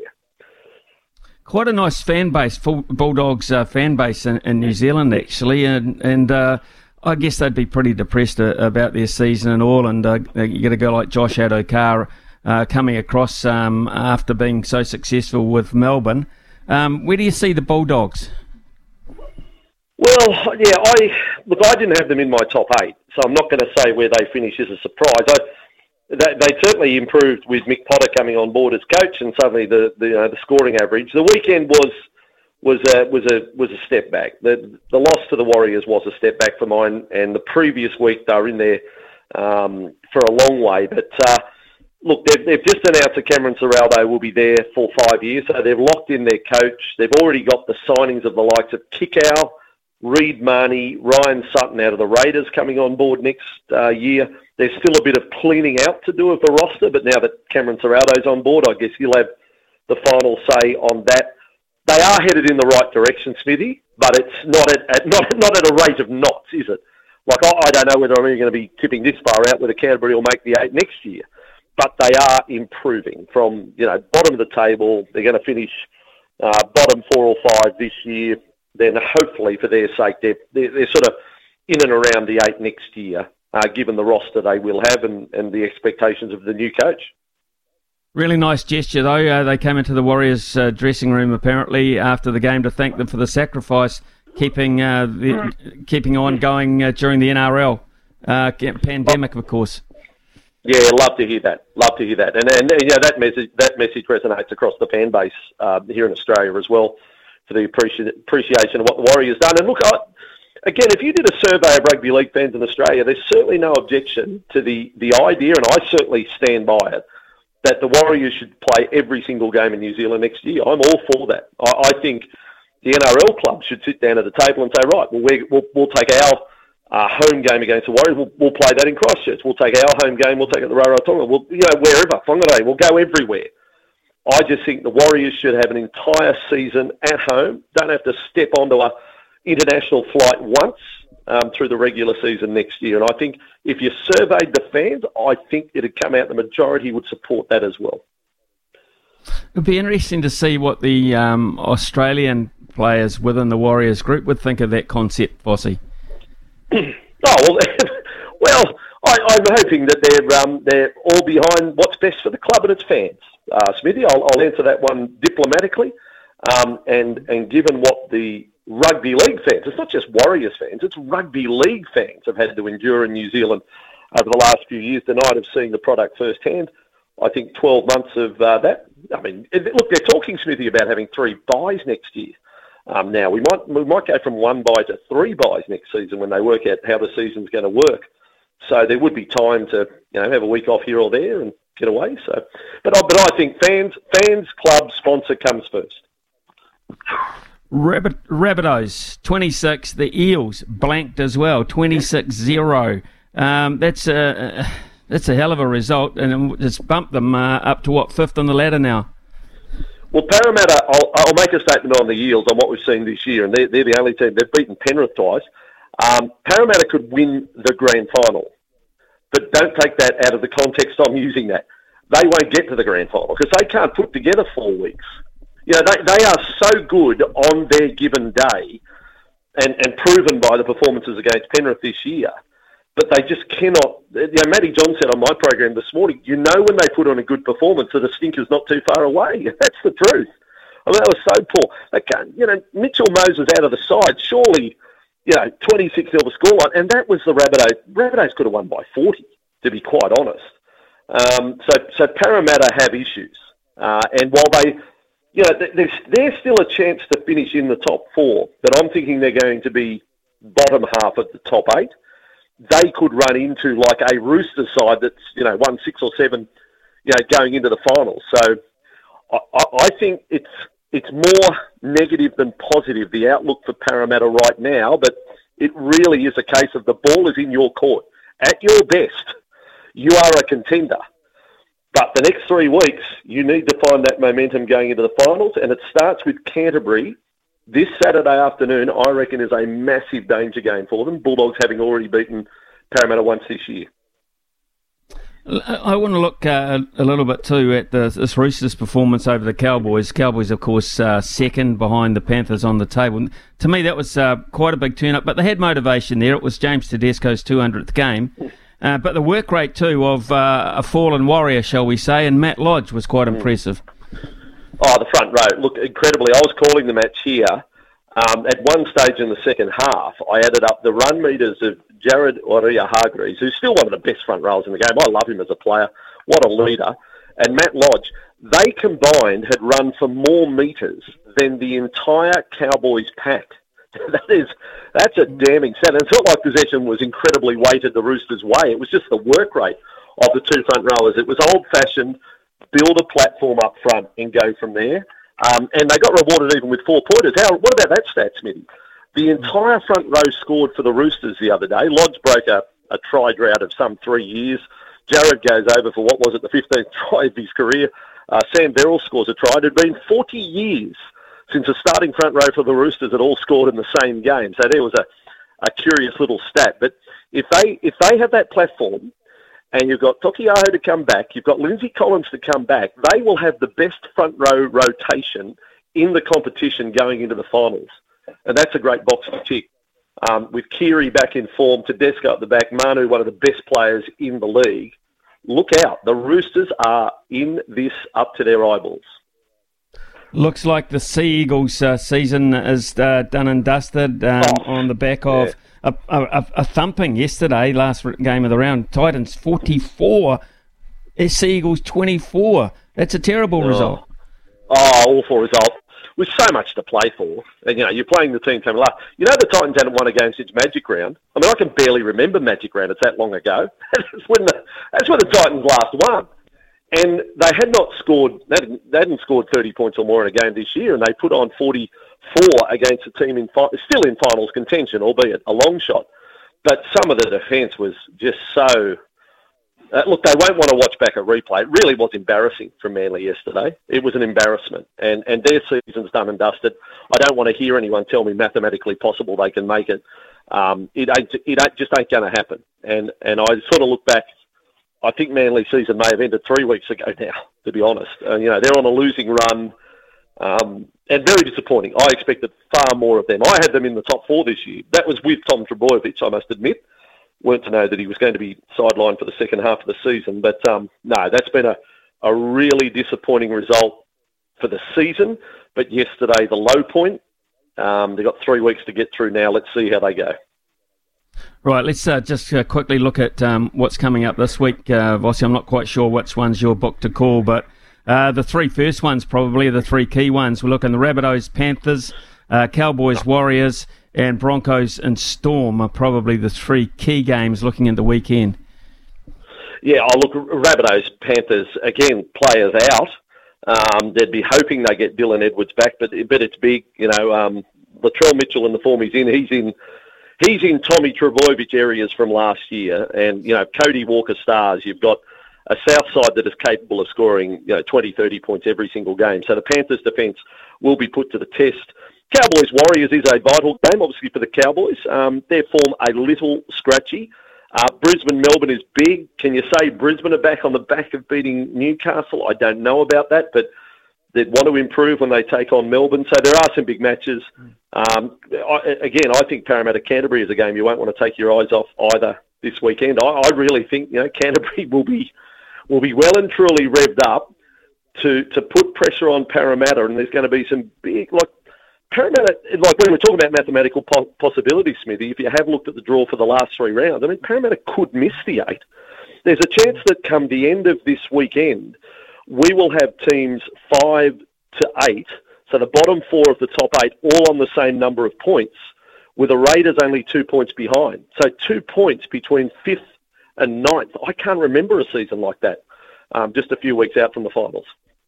No, it is. It's quite intriguing, actually, and my God, it's hard to pick. It really is hard. I wonder if it's a little easier to pick in terms of the NRLW, which kicks off this weekend.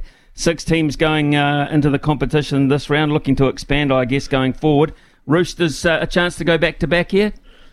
I tell you what is massive news, Smithy, out of the NRLW here. I'm not sure whether too many would be aware. So we're opening what was the Sydney Football Stadium, reopened. I was there on the weekend next door at the SCG. It looks fantastic. It will open in the final round with the Roosters playing the Rabbitohs.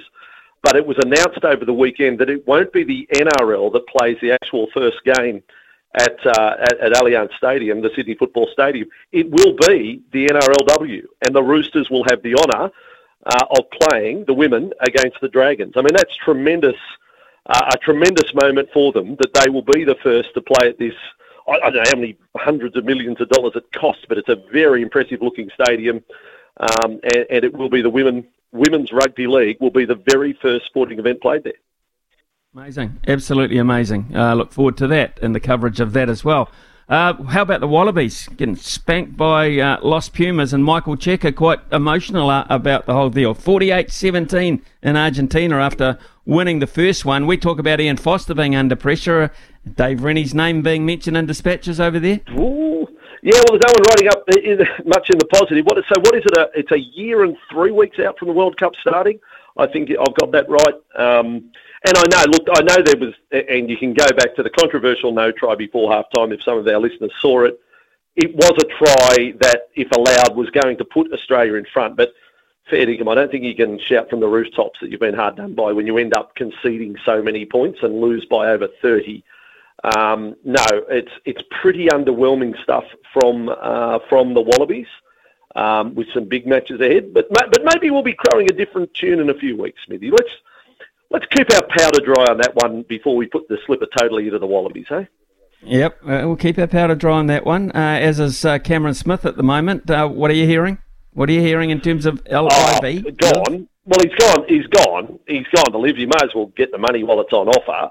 But he's the way the FedEx is, they reduce the field every week, so he's through to the second week. He got a 2-shot penalty before the final round started today, and didn't end up figuring in the finish. He got a 2-shot penalty for an illegal placement of the ball after a drop and a ball in the water yesterday. But no, he's gone. I think you've got to say that he's gone. I mean, there'd be nothing to gain through if you're not going to live. Why wouldn't you just come out and say it? Because obviously people would go, "Oh, you beauty!" To sit on the fence means you're gone. I think so. He's gone. He's gone. Bugger. That's all I got to say. Bugger. And thank you very much, Vossi, for your input this week. Have a good week, mate. We look forward to your calls next weekend. Cheers. Yeah, and Warriors fans, enjoy the week. Enjoy the win you've just had, and now try and make it back-to-back. Ain't that the truth? 11:23. Thanks, Vossi. Have a good week, mate. Thank you. See you, Smithy. Cheers. Well, on the station, we are running a PGG Wrightson's Turf Field of Dreams competition, and basically it's up to you to enter. I mean, does your Field of Dreams need an upgrade? What is your Field of Dreams, and does it need a bit of a revamp? You can win a complete community sports field renovation here with us here at SENZ and PGG Wrightson Turf. What a great concept that is, to upgrade your particular club facility. How good would that be? All you have to do is go to SENZ Radio, senzradio.nz, all lowercase, and head to the win page. So a real good opportunity for you to make a difference to your local club, perhaps. And speaking of Field of Dreams, boy, you were sitting sideline on a Field of Dreams over the weekend. In fact, 3 nights in a row, you got quality basketball with amazing atmosphere, I would imagine.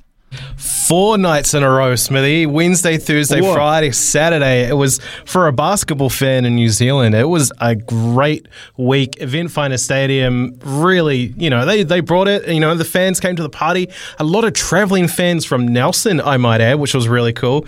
And there was quite a few Hawke's Bay fans too there on the first night to support the Hawks. Of course, they eventually went down to the eventual champions, but it was incredible. I can't go past Thursday night, the first semi-final, when the Auckland Tuatara buried the Taranaki Airs in overtime, and Rob Lowe sinking that step back 3 to even force it. It was just incredible. Like, the atmosphere was insane, Smithy. That's year 1 of the Auckland Tuatara in the Sal's NBL. I had a little chat with Dale Budge, the GM of their communications there, and he says they're just getting started. Like, they're just barely scratching the surface there. So I can't wait to see what happens with them come year 2.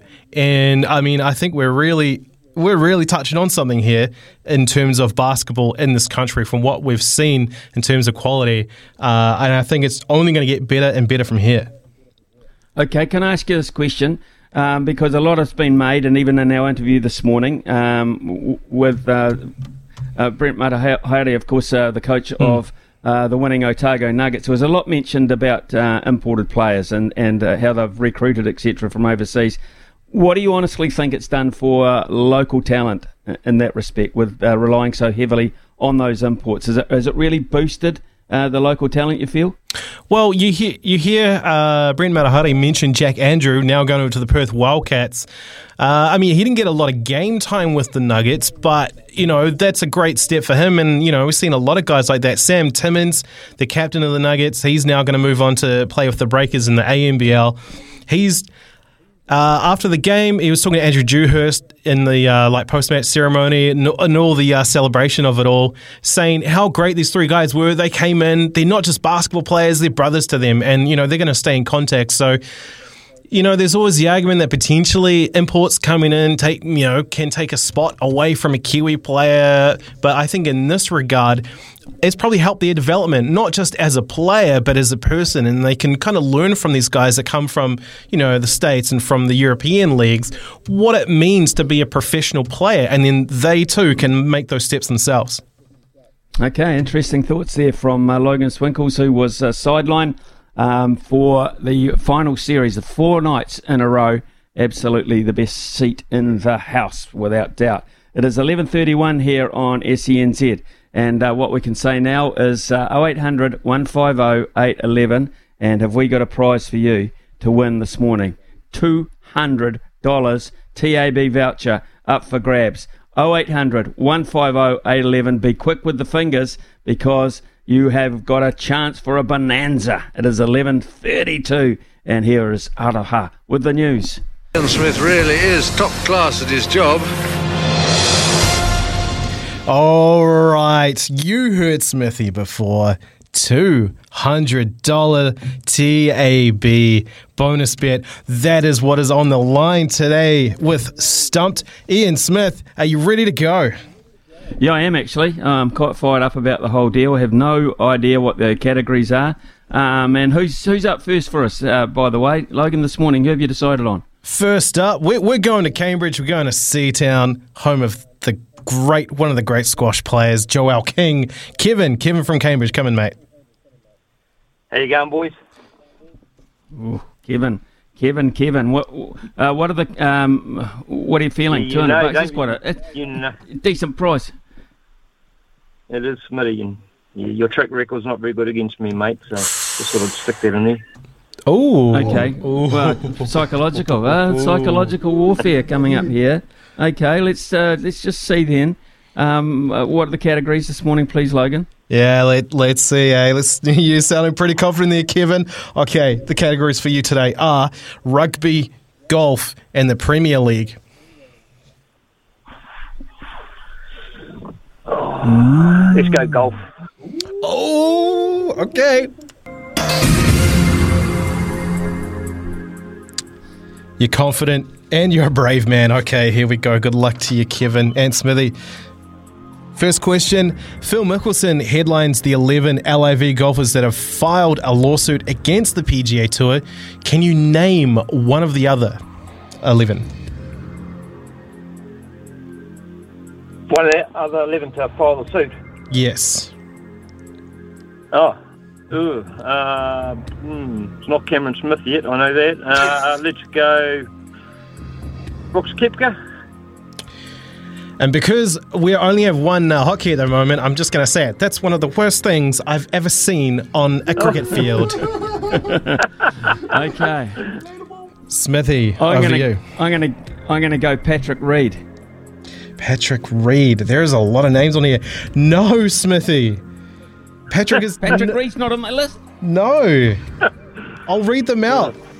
Aside from Phil Mickelson, you have Bryson DeChambeau, Ian Poulter, Taylor Gooch, Hudson Swafford, Matt Jones, Abe Anser, Carlos Ortiz, Pat Perez, Jason Kokrak, and Peter Hewlin.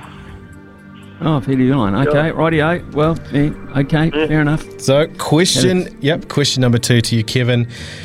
Europe's former Ryder Cup captain Henrik Stenson made his LIV debut recently. Where did he finish at Trump's National Golf Club? Oh, God. Let's go 11th. That's one of the worst things I've ever seen on a cricket field. Smithy. I think it went under the radar, but I reckon he won it. That's it, right in the slots, and away it goes. I'm sorry, Kevin. Yes, Smithy, you are right. First with 11 under. He won it, yeah. I remember reading about it and thinking that's a hell of a performance, actually, with all the media scrutiny that would have been on him for defecting as such. So, okay, so we're down to a one question shootout, and who we got on the line? One question shootout coming in from Palmerston North. We have Lammy. Come in, Lammy. Oh, good morning, Smitty. Good morning, buddy. How are you?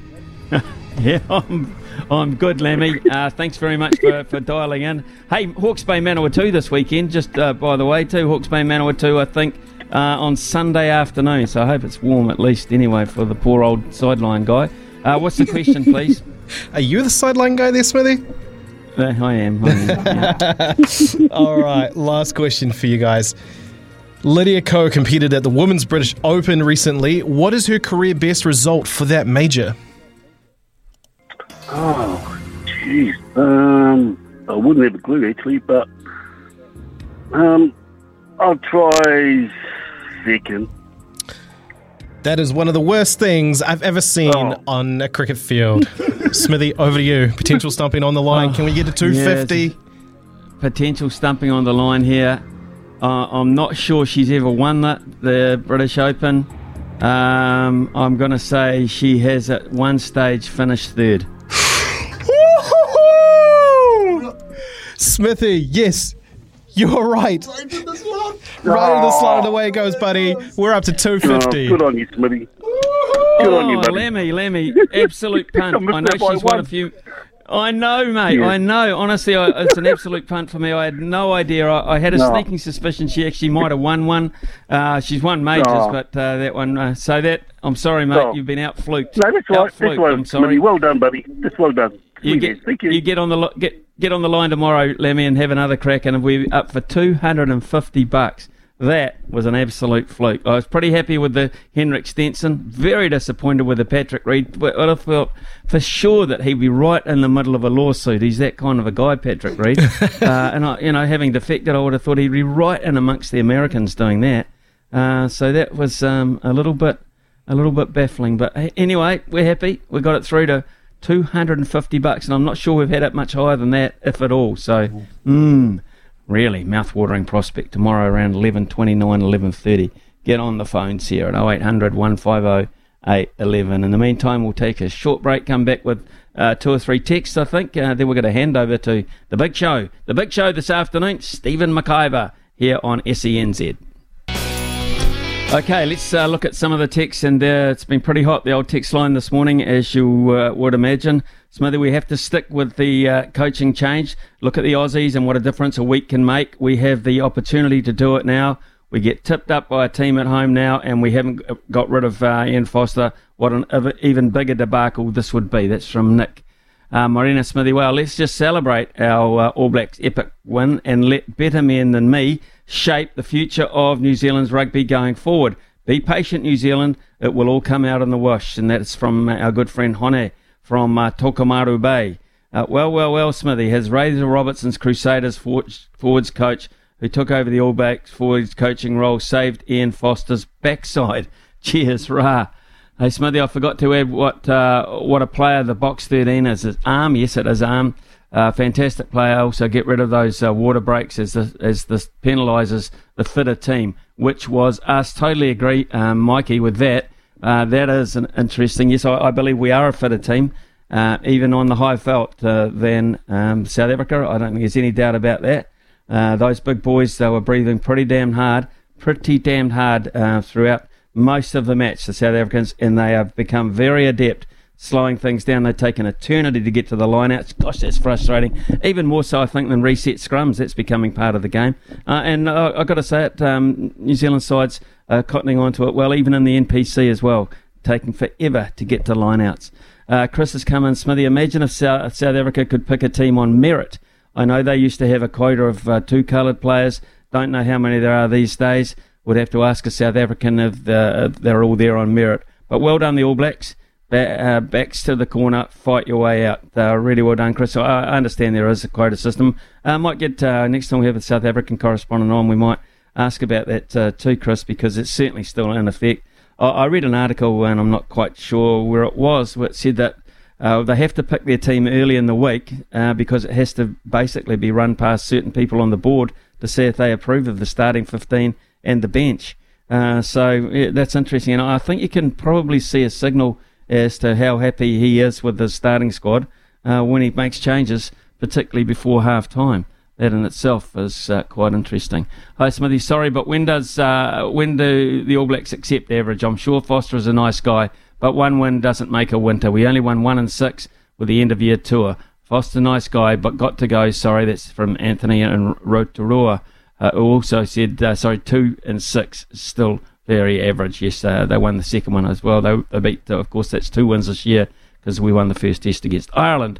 KPIs are not set week to week. They are developed at the beginning of the season I'm sure losing to Ireland would have been a fail. KPI not met. Does one game change everything? Do we forget that Foster has a poor winning record as an All Blacks coach? Is losing to Ireland at home acceptable? Is losing to Argentina acceptable? Is being demolished by Ireland and France last year acceptable? I think he's had the opportunity to show improvement this year, and the record is now 2-6, 2-5 at home actually, and in this calendar year, 2-6 since the last one. That's from Squid. How do you really gauge your performance when South Africa makes all those changes clearly for quota and political reasons? Would we have won if they started the same team as they did last week? Don't know. We'll never know, Chris, but I think it's a fair point. All Blacks were paying their highest ever head-to-head at the TAB. A lot of people got on at nearly $3. I was not one of them. Lol. That's from Kyle. Me neither, I got to say. Excuse me, TJ. Hey Smithy, Masterclass is a PR disaster continuing from NZRU since the Irish series. There's a weird dissonance now between the All Blacks and the NZRU. The All Blacks seem to have gone full siege mentality, which they needed to survive. It's been odd to hear them talk about the doubters in the media. The team has been losing tests. That's the measure. It hasn't been an illusion. I think by doubters they are talking directly about the NZRU. I think NZRU doesn't think we can win the cup with this setup. I think the selection is off with Kane having to start, making the balance of the loose forwards impossible to get right. But NZRU made this by appointing Foster through the cup. Back him or sack him is the refrain. They haven't done anything to back him. He's on a hiding to nothing. Mark Robinson, it's his appointment. It's a fail, a big fail, at the coaching setup at the moment. That from TJ. We'll be back very shortly here on SENZ. Sometimes needing new tyres can catch us by surprise. That's why Tyre Power gives you the power of Zip Pay and Zip Money. You can get what you need now, get back on the road safely and pay for it later. Terms and conditions apply. So visit tyrepower.com.au or call 13 21 91.